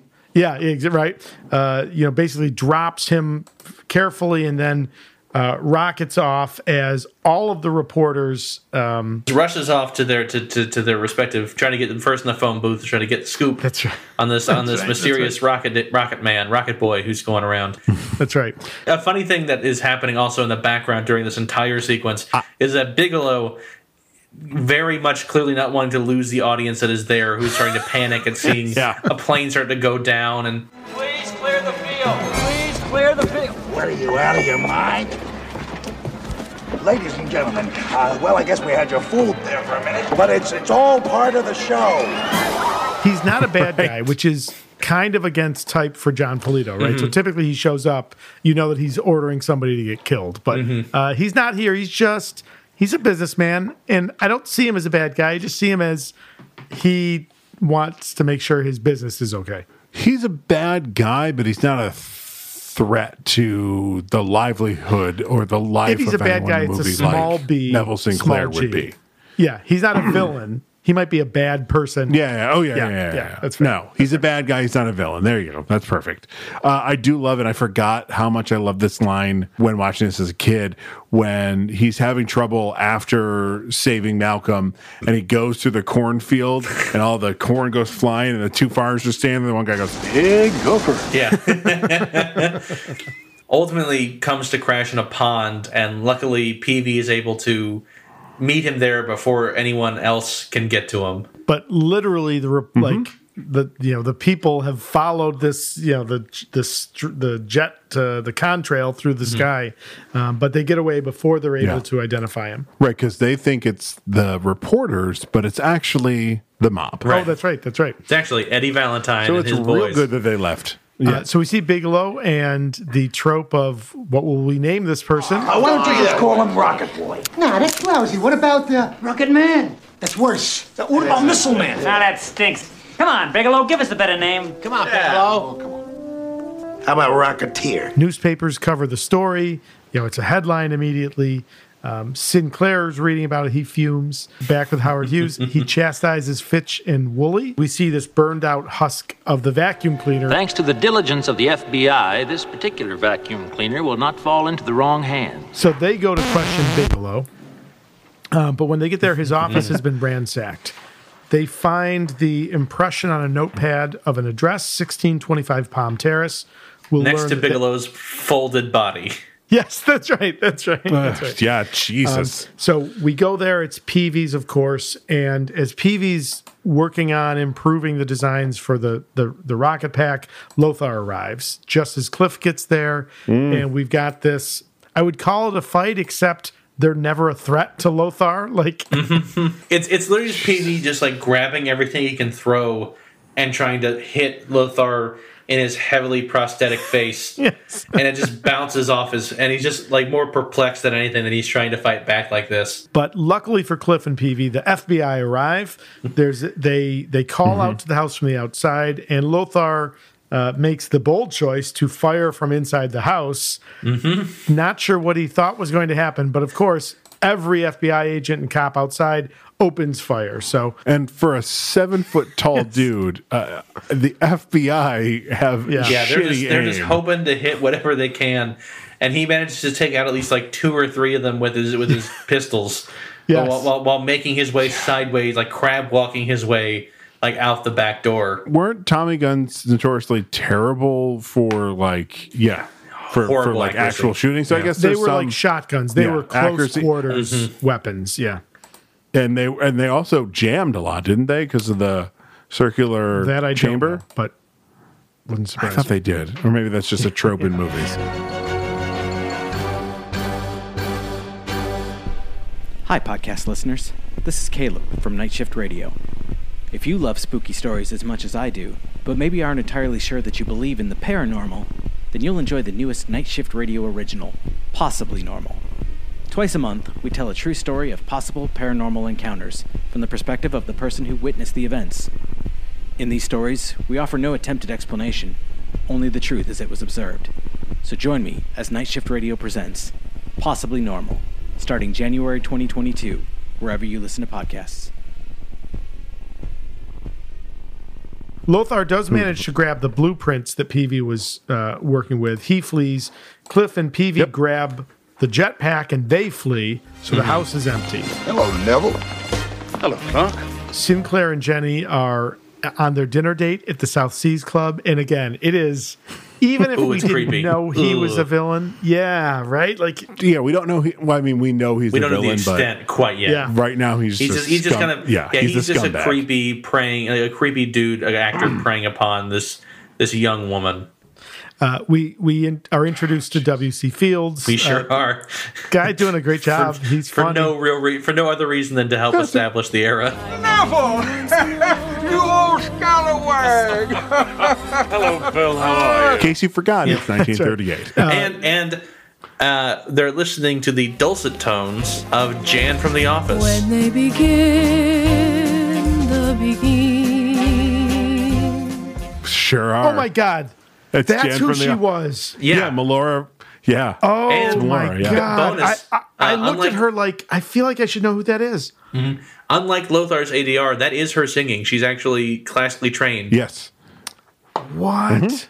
She got to sing in the Threat Level Midnight, Threat yeah. Level That's Midnight. also her singing, yeah. Yeah. Melora Hardin. Which, if you have Peacock, they release the entire Level Midnight as a half an hour episode, and it is fucking terrible, but good at the same time. Like she it's so is a good. stunningly beautiful woman. and can sing. So I hate what they did to her character though, on The Office. Yeah, they really just kind of got away from them. We don't really know what to do with you, so we'll Absolutely just make crazy. you absolutely batshit crazy. But I love the. She's love the wonderful, ride, but though. I'm okay with it.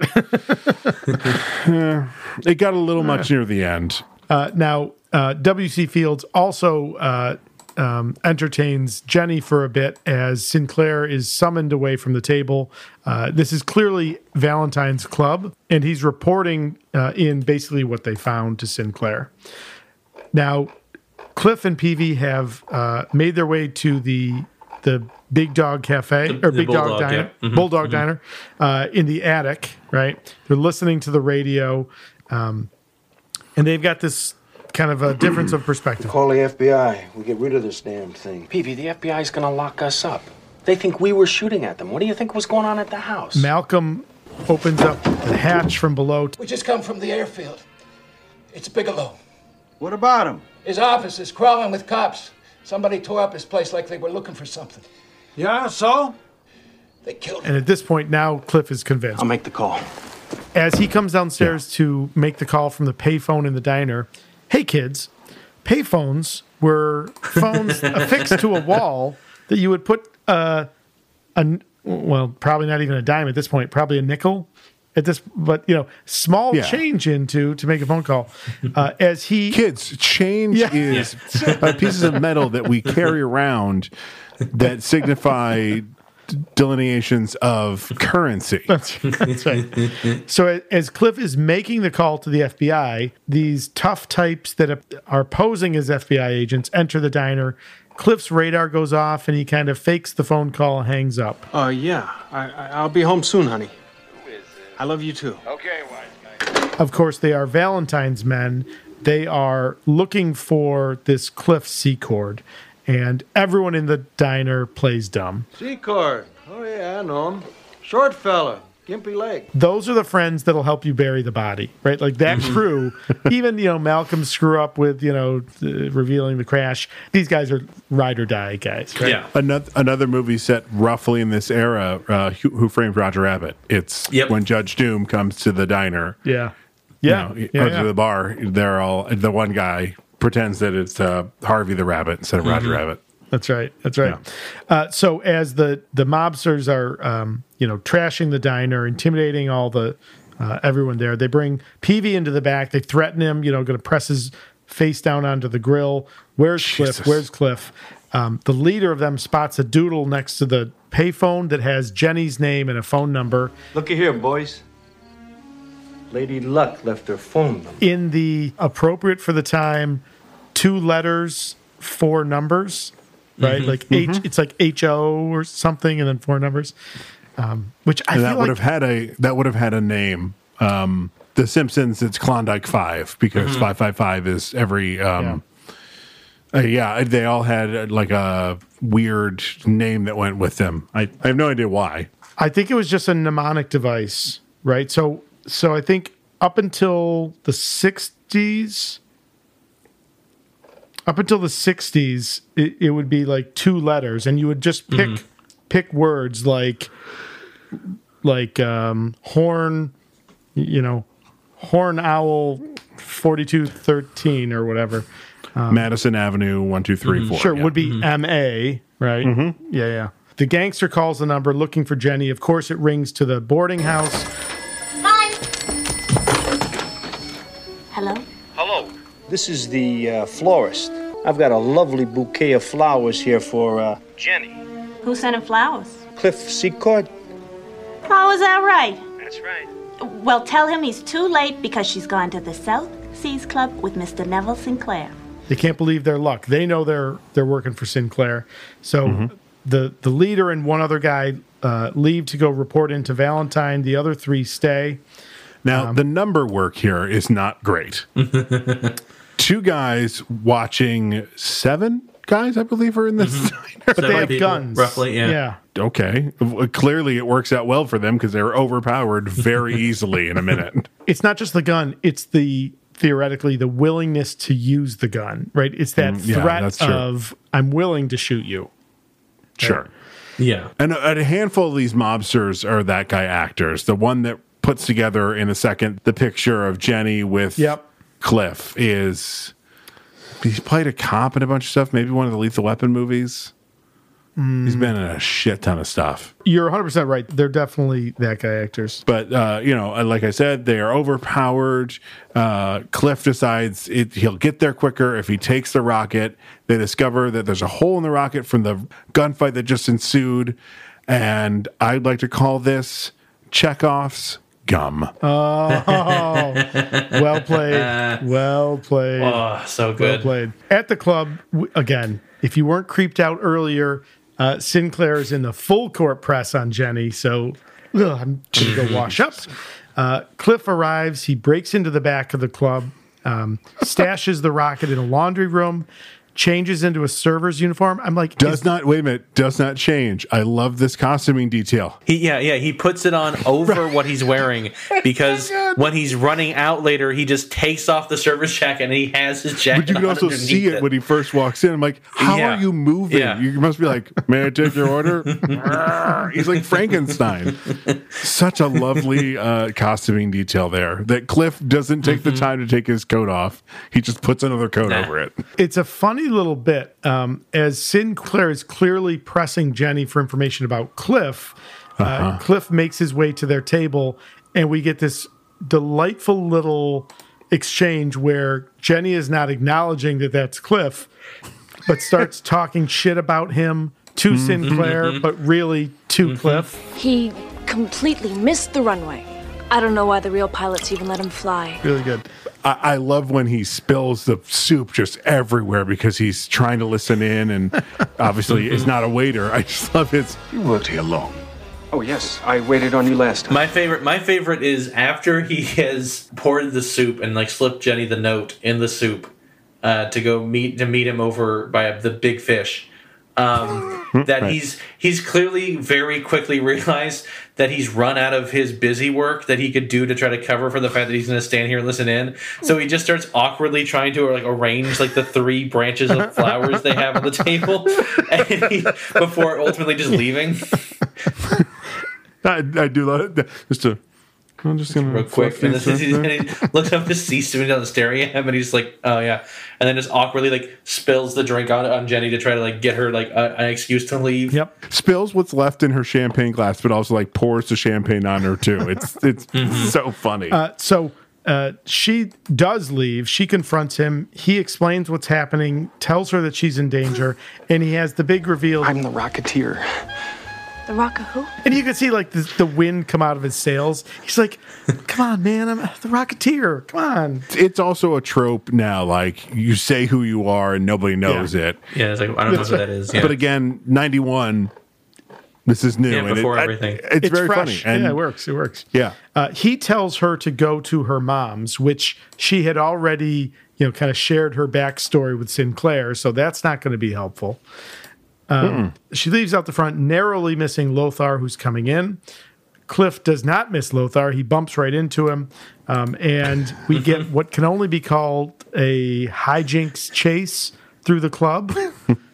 Yes. Which is fun. With him awkwardly trying to like fly in low altitude around this club. Yes. And like setting tables on fire. He ends up like riding what I think is supposed to be an ice sculpture of a snail. Yes. It absolutely is. That skims out the front door. Jenny comes back in, and let's not unpack this too much, but Neville just happens to have chloroform on him. Oh yeah, ready to go. He was that was always the plan. Apparently, I'm not sure if you're just like grab that familiar with the Me Too movement. I think he's like, I could also use it for this. I think he back then chloroform is everywhere. That's right. To be fair, when they're at his mansion, she kind of is like, "Do you have to drug all your women to seduce them?" Holy shit, Jenny! He doesn't say no. He does not. Well, again, Cliff manages to conveniently fly out of the skylight that happens to be at the top of the club after they've locked the doors, thinking they've caught him and thrown a net on him. Yep. And he flies at the top. Jenny gets chloroformed. The next we see of her is probably just the final few nails in the coffin of Neville Sinclair at all being any kind of a good guy. Yeah. Jesus. So she wakes up in a bedroom, clearly in his mansion. He enters. She pretends that she's still sleeping. He breaks the smelling salts. Well, not breaks. He uncorks the smelling salts under her nose. She wakes up. Mm-hmm. He tries playing the victim. They're blackmailing me. And there's this wonderful... I thought it was a really clever bit. He's trying to seduce, convince, persuade her, but he's using all of these lines that he said in movies. And tonight when we danced, I felt something move inside me. I felt it tear loose and take flight. And of course, she recognizes and calls him out on every single one. You said that to Greta Garbo.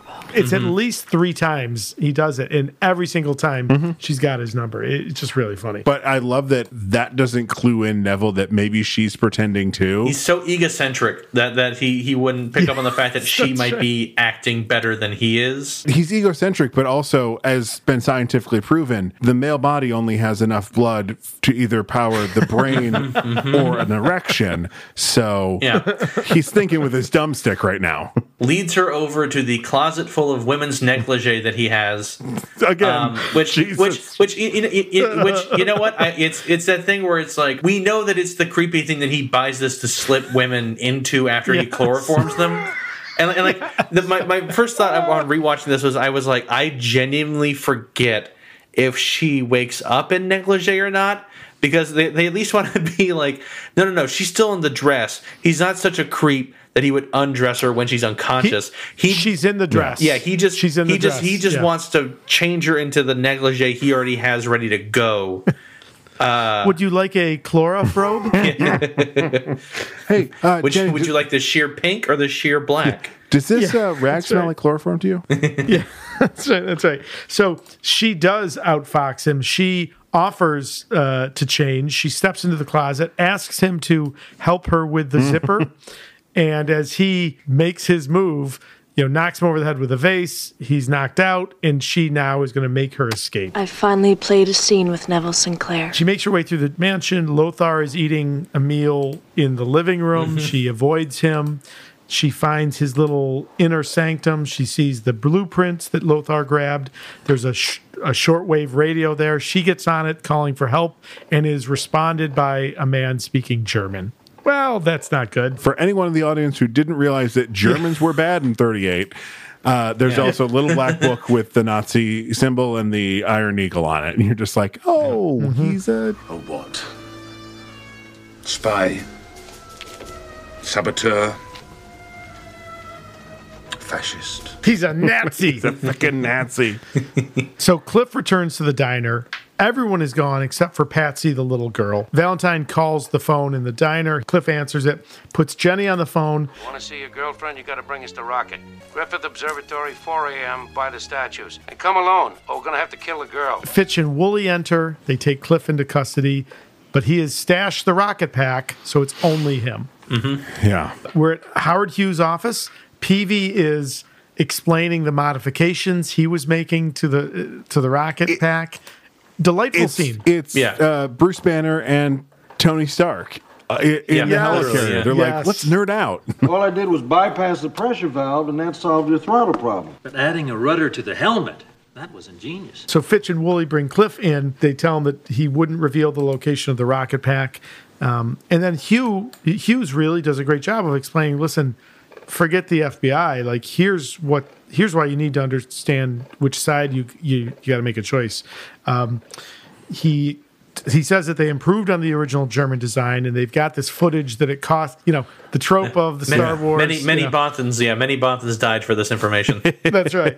And we get this great little propaganda film clip of clearly Germany's design, the core of rocket men flying over the U.S. Capitol, taking over, and that's the American Eagle becomes the Iron Eagle with the Nazi symbol. Yeah, this is the beginning of my questioning: is it okay to show violent deaths of people in this movie if they are Nazis? Absolutely, because is the rule. Yes. Is that the person wearing the German jetpack?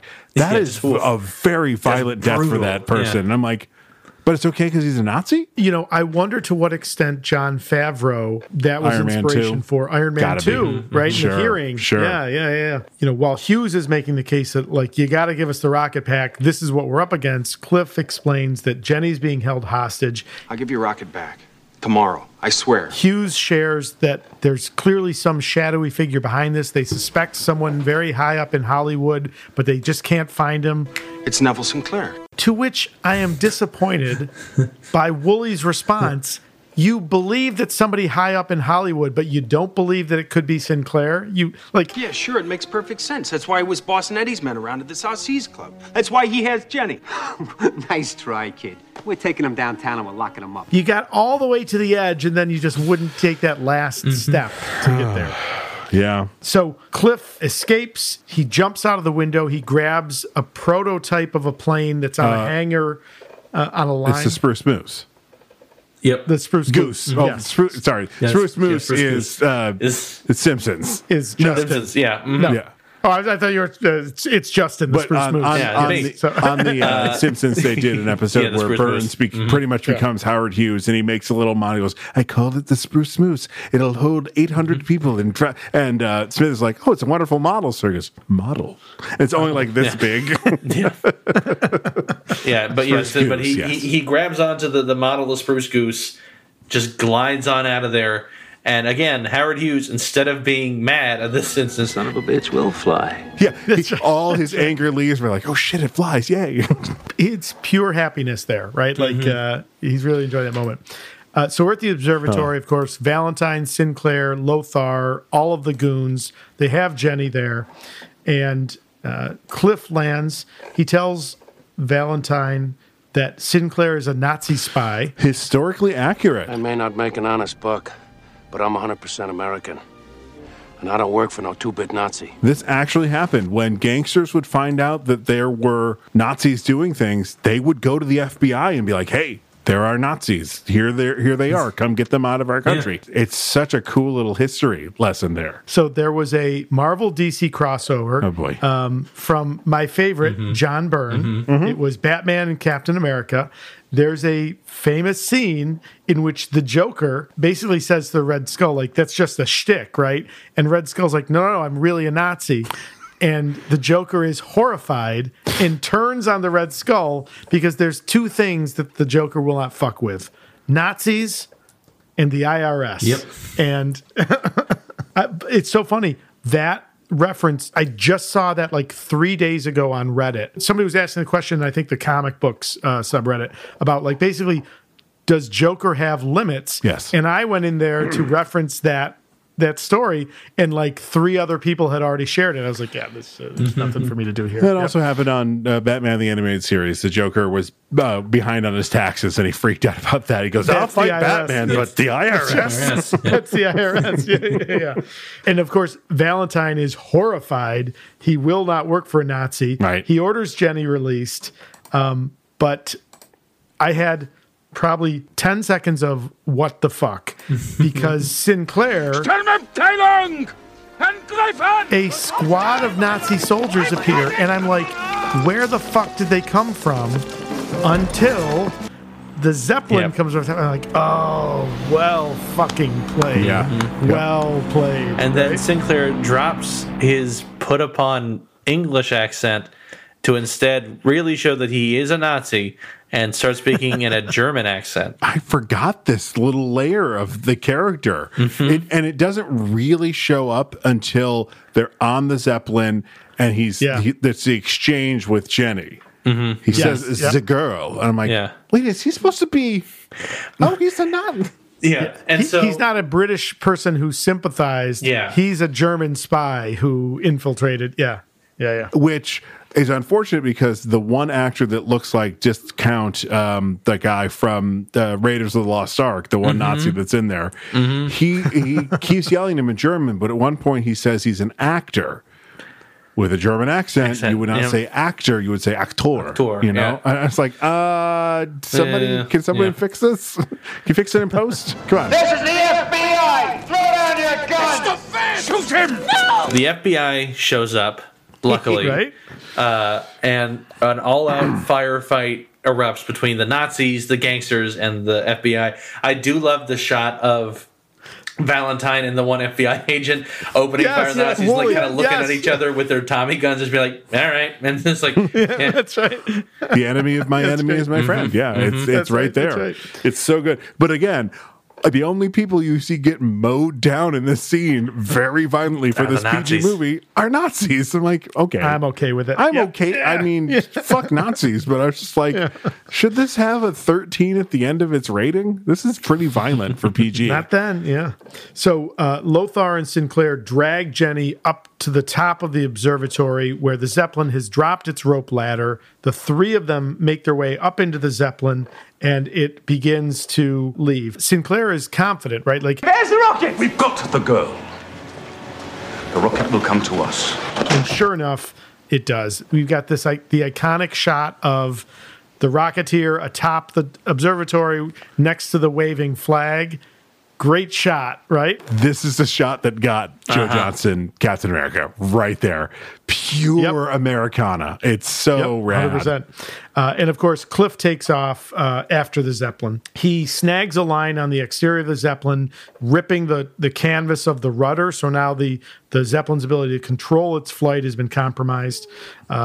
He tries making his way from the top of the Zeppelin down into it, but as he gets to the hatch, Lothar pops up and fight.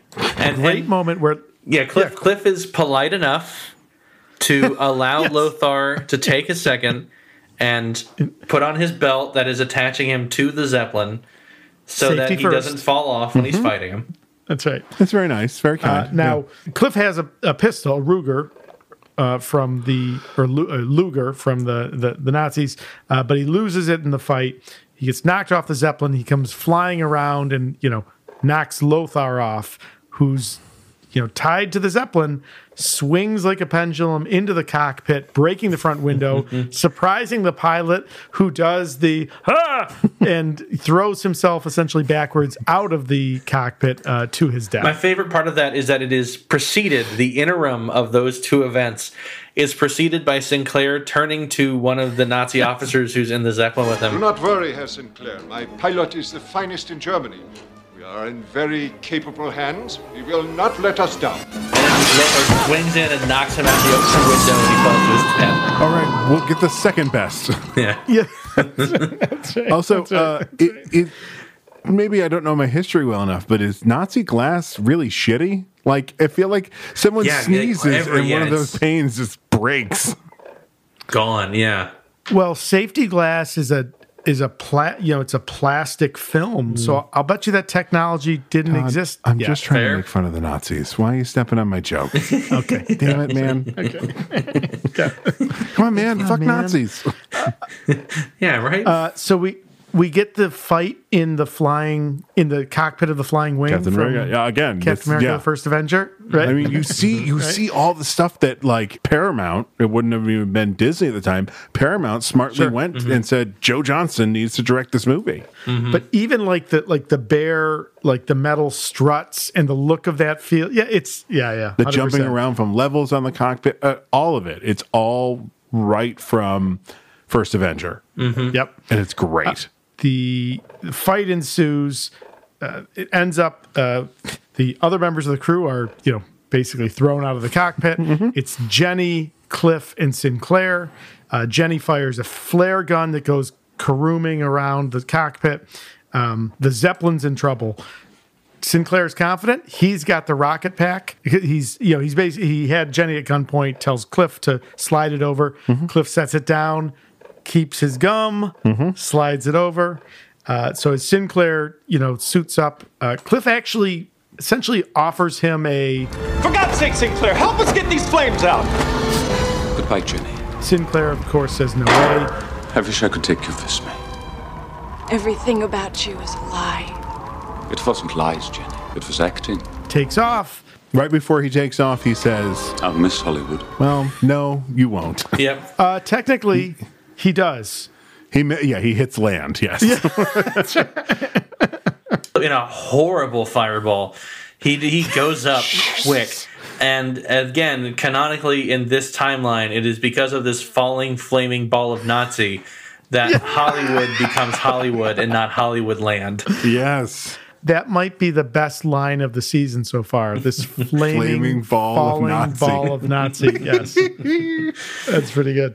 And of course, the Zeppelin starts to go up in flames. Poor Lothar is still attached, so he goes up in, again, horrible flames. Nazi sympathizer, so okay, I guess it works. We're good with that. And we get the everybody's favorite movie cliche: if there's a Nazi flag, it has to catch on fire at some point. Again, okay with that? I'm okay with that, yeah. Peavy and Hughes show up in the plane helicopter thing. Was this a real thing? I feel like I've seen pictures of it. I don't think it flew. Okay. Did it? I don't know. I don't fucking know. But they get their one pass to catch Cliff and Jenny as they jump off the exploding Zeppelin. And unfortunately, they don't. Cliff and Jenny go up they with just the horribly. Zeppelin. It is all of it. Yeah, really all of them. fucking Yeah, dark it's a horrible. They roll credits too. Like it's not even like a resolution. Like it's just Howard Hughes Somber and music. Peavy Sure. just looking down there like, Jesus Christ. Yeah, and it's directed by Joe Johnston. That's right. That's good. Kirk is up. So, morning at the diner, Peavy's reading the newspaper covering Sinclair's tragic death in this explosion, right? So, again, people don't know the truth, or at least it's not being reported. Sure. Hughes and Cliff are talking about the rocket. Hughes leaves. He gives him the repaired GB. Not the same one. A new one. A new one, GB. Sure. Cliff's kind of dumb because it takes him until literally the person delivering it peels off the sticker to reveal the pilot Cliff Secord stenciled onto it before he realizes, oh, this is for me. Big lovable idiot Cliff. Like, come on, man. It's right. He brought it in. He's not. He's getting in a car. He's not taking the plane with him. It's yours. Jenny and Cliff embrace. They kiss as we hear a kid. Oh my God. I'm sorry. I know we're right at the end, but Alan Arkin is such a delight in this so moment. Good. Clifford, take a look at this here. Here, look. I bet if we increase the manifold pressure up about 25% and then switch the fuel to air ratio, just favoring the fuel, just a little. Keeps looking and kind of looks around. He's, Hey, Goose, you want to take a look at here?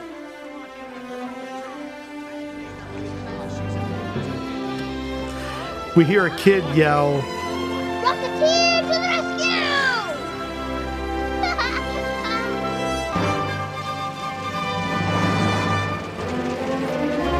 and Roll credits. Yeah. movie.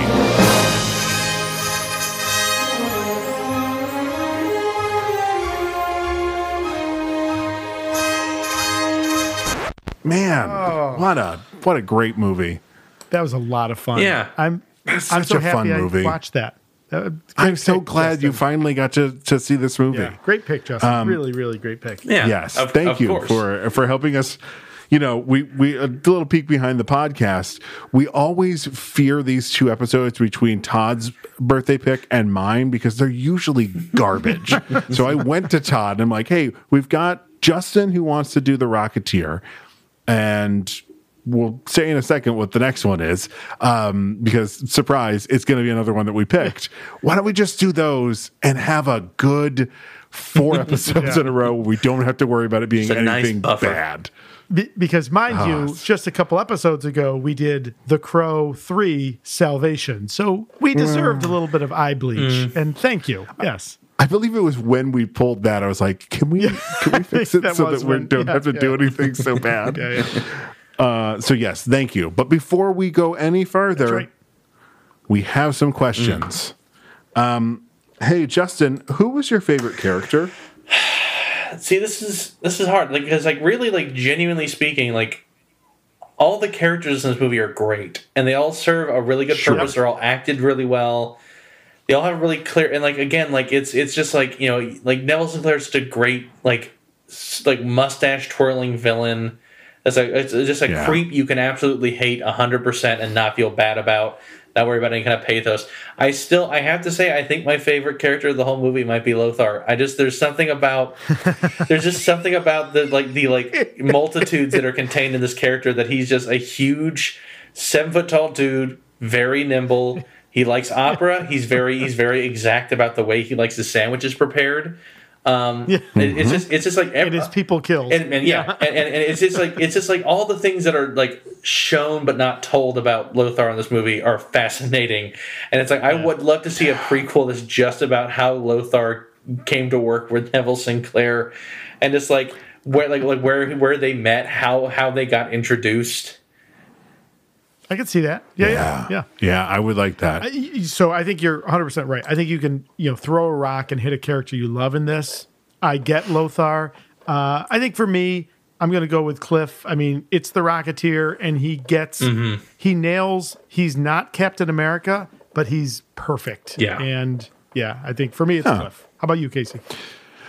For me, it is the trifecta. I'm going to say probably the three that people are going to say the most. It's Peavy. It's Alan Arkin. Yeah. He's so good. Yeah. All right, Justin, what is the best scene in the movie? I think, for my money, the best scene in this movie is, I mean, it's a big kind of climax, but I honestly think the entire final sequence of the standoff at the Griffith Observatory and the teaming up of the gangsters with the FBI against the Nazis, and just the final. The thing I love about the final fight is that it's something that I think I come to now look for and appreciate, that we don't get so much with the releases from the big two these days, which is it's not a huge bombastic fight that is sweeping across destinations and is huge and acrobatic. It's very tight and very contained. It's a few thrown punches, and then the fight's over. And it's like the Indiana Jones thing. It's you're not really ever going to see a huge knockdown, drag out 5-minute fight sequence out of an Indiana Jones movie. The fights last exactly as long as they need to last. Yeah. And right. and it gets on because it's not about the fights, it's about the characters and the story that's being told. So I think really the last 15 minutes of this movie, I know it's hard to say it's a scene, but I think this that the sequence of it is really my favorite part of the movie, the best part. Yeah, I mean, again, this is much like who's the favorite character. Throw a stone, you're going to hit a great scene in this movie.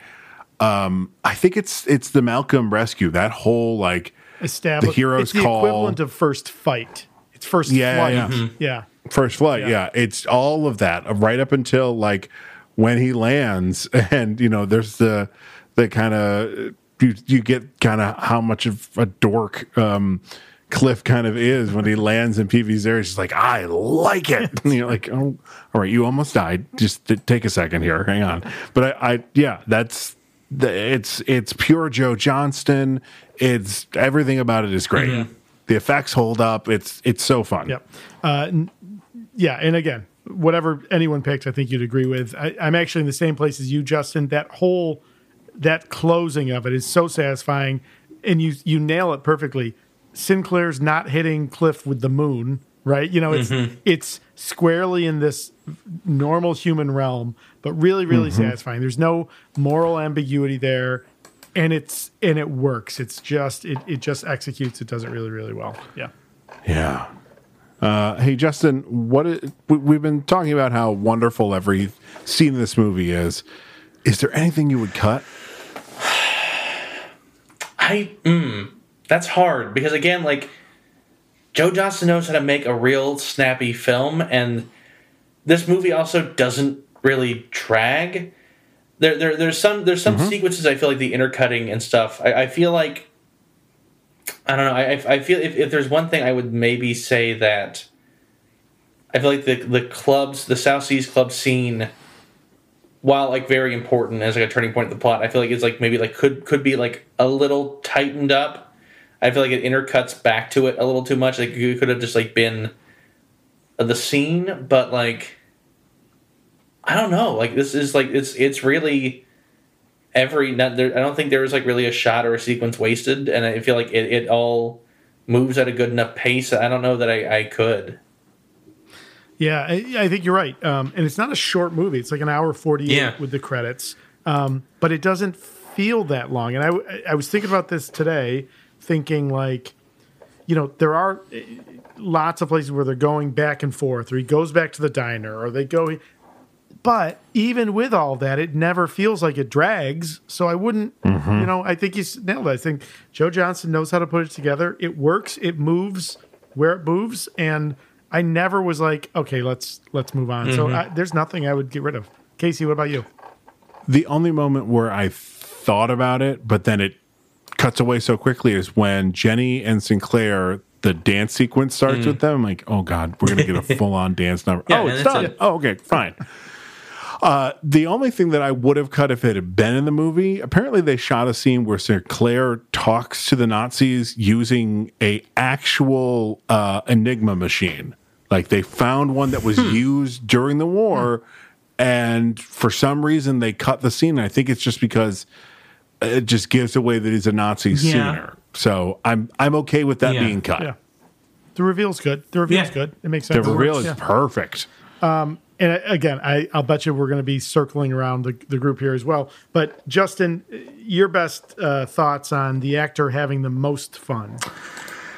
I mean, I think I gotta say Timothy Dalton. I think it's like everyone is really giving in dutiful performances, and like they're all playing the parts well, and like Alan Arkin's being Alan Arkin, and so it's hard to say if like he's essentially like having the most fun with it.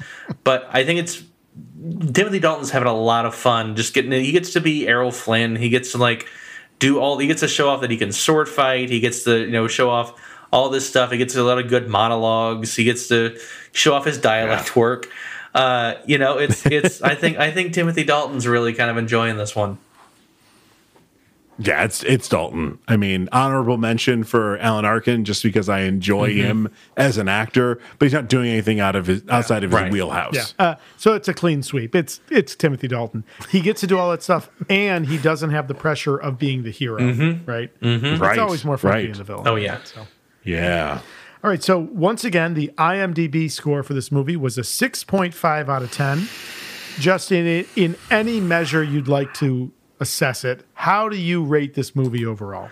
I mean, I think I would give this movie like a solid 8 or 9 out of 10. I think it's really like I'm always constantly surprised at how well like the flying effects hold up when they get to the sequences where he's flying. It doesn't look too rotoscoped or too like obviously like put upon.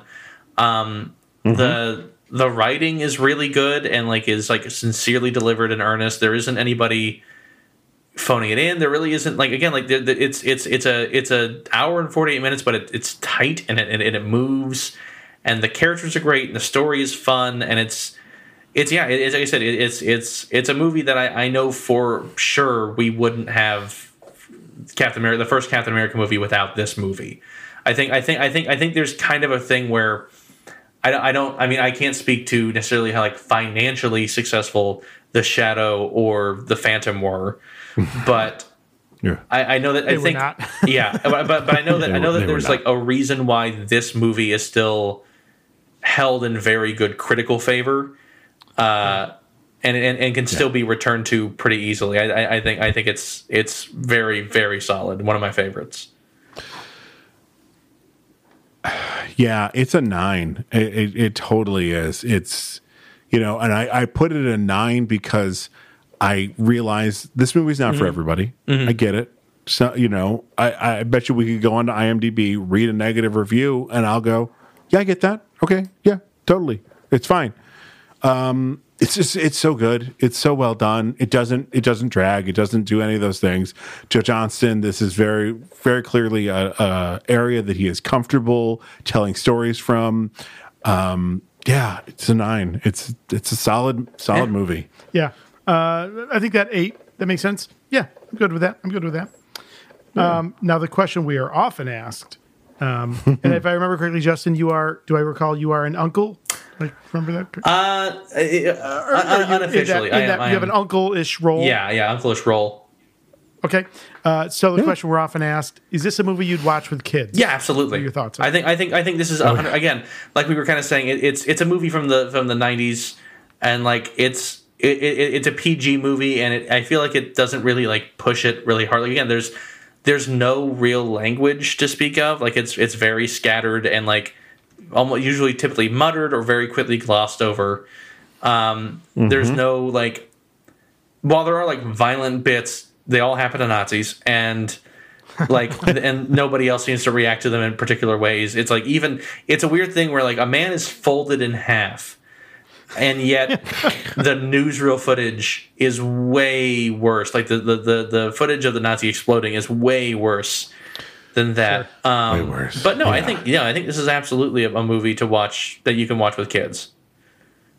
Yeah, I agree. I agree. I would give the caveat, I think, and especially through the lens of superhero movies that are available today, I think the challenge you're going to run into is it's not going to be entertaining enough for a kid, right? For a young kid that would just like the action, there's not enough of it in a way that they would resonate with.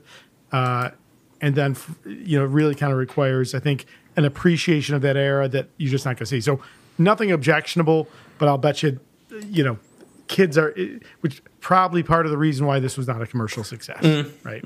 Sure. All right. So, Casey, normally this would be where we go to Thor's helmet, but we're not doing that. But we're not going to. We're not gonna. Stop yelling, audience. It's fine. Instead of going into Thor's helmet, we're going to go into the Spider-Verse. That's right. We're going to watch Spider-Man Into the Spider-Verse. And we're not going to do it alone. We're not. My cousin, Matt Ryan, is going to join us. Now, not Matt Ryan from Constantine from Legends of Tomorrow. So calm down. We don't have that Matt Ryan. But a Matt Ryan, a wonderful human being. He's been a supporter of our show since episode 1, wrote something on his Facebook page. I thanked him for it. And he just kind of offhandedly said, hey, when you get to Spider-Man Into the Spider-Verse, put me down for it. So he locked it in, very early. It is one of his favorite movies. He says it's that, and I think Kubo and the Two String. Did that come out the same year? He says those are the at least within a year. Those were his top two. Yeah.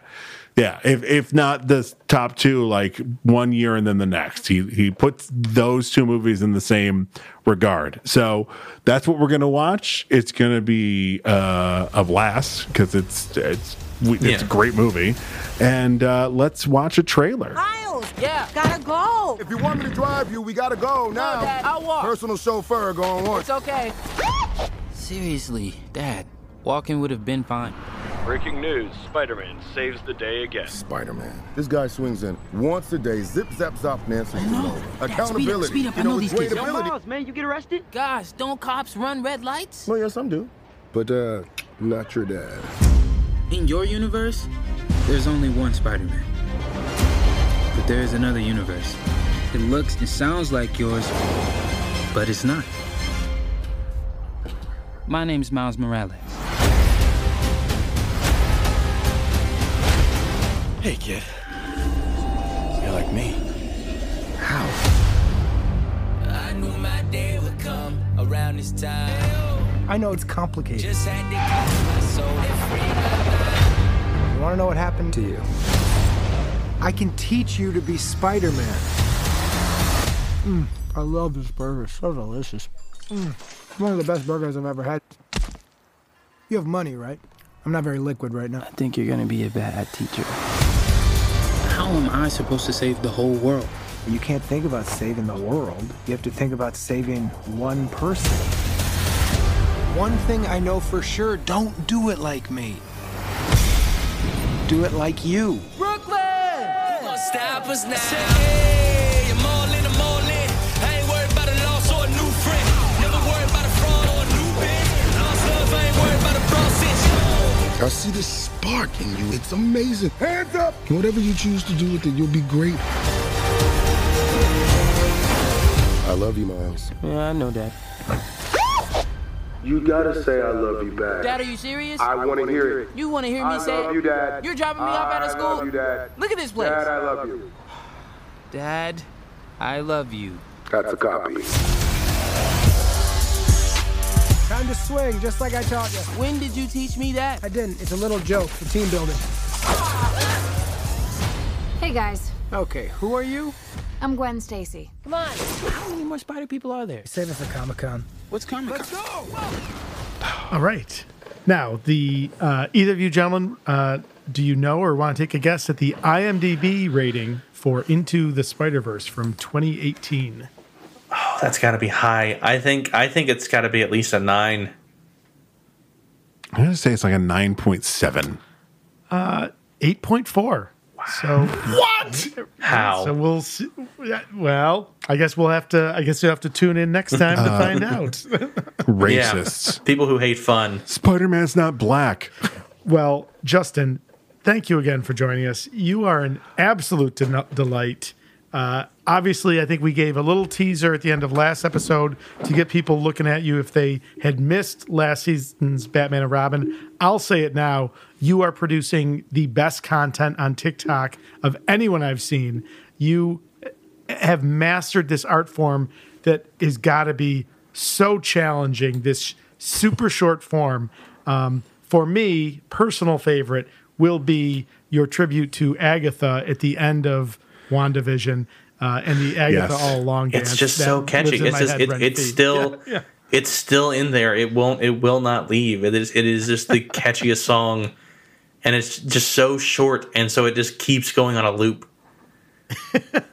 To the point where when I see Catherine Hahn in other things now, in the back of my head, I was watching our idiot brother today, and she plays the girlfriend that when he gets out of jail, and I was like, "Oh, it's Agatha." Who's that? Damn it! So, Justin, if people are enchanted with your insight and take on this movie, and they want to see more of you, where can they track you down? Tell them where to find you. Well, as you so kindly plugged, I am predominantly on TikTok. I am at moose_0 on there. I talk a lot about comic books and comic characters. I give recommendations. I do character deep dives. So if you're listening to this podcast and you enjoy this kind of content, find me on there. It's very much in the vein. I've been trying to get more prevalent on Twitter as well, where I'm at moo_so. So moo like a cow and so like a needle pulling thread. Because I did not think ahead to plan out that I would have reach on social media, so my handles are all different. But it's very much the same over there. I'm very involved in comics Twitter and usually tweeting about what comics I'm reading that I'm enjoying or upcoming comics that I'm very excited about. So follow me on there as well. Unconditional endorsement from the hosts of the Superpod HeroCast. Absolutely. Thank you. Yes. I am on, much like Justin, I tried to get the same, but I do not.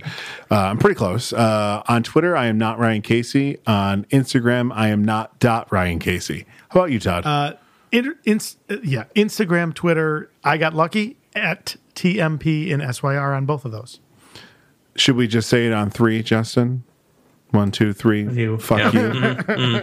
Yeah. You lucky bastard. Hey, if you want to write to us on Twitter, we are TSPHC Tweets. On Instagram, we are Superpod HeroCast.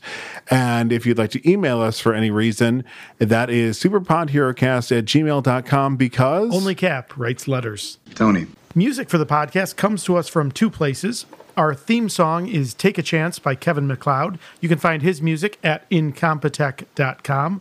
Our beer music is Feather Duster by Shane Ivers. Find his music at silvermansound.com. So that'll do it for the Superpod HeroCast for this week. For Todd Panic, I'm Casey Ryan. For Justin Mousseau, I'm Todd Panic. And for Casey Ryan, I'm Justin Mousseau. Be heroic.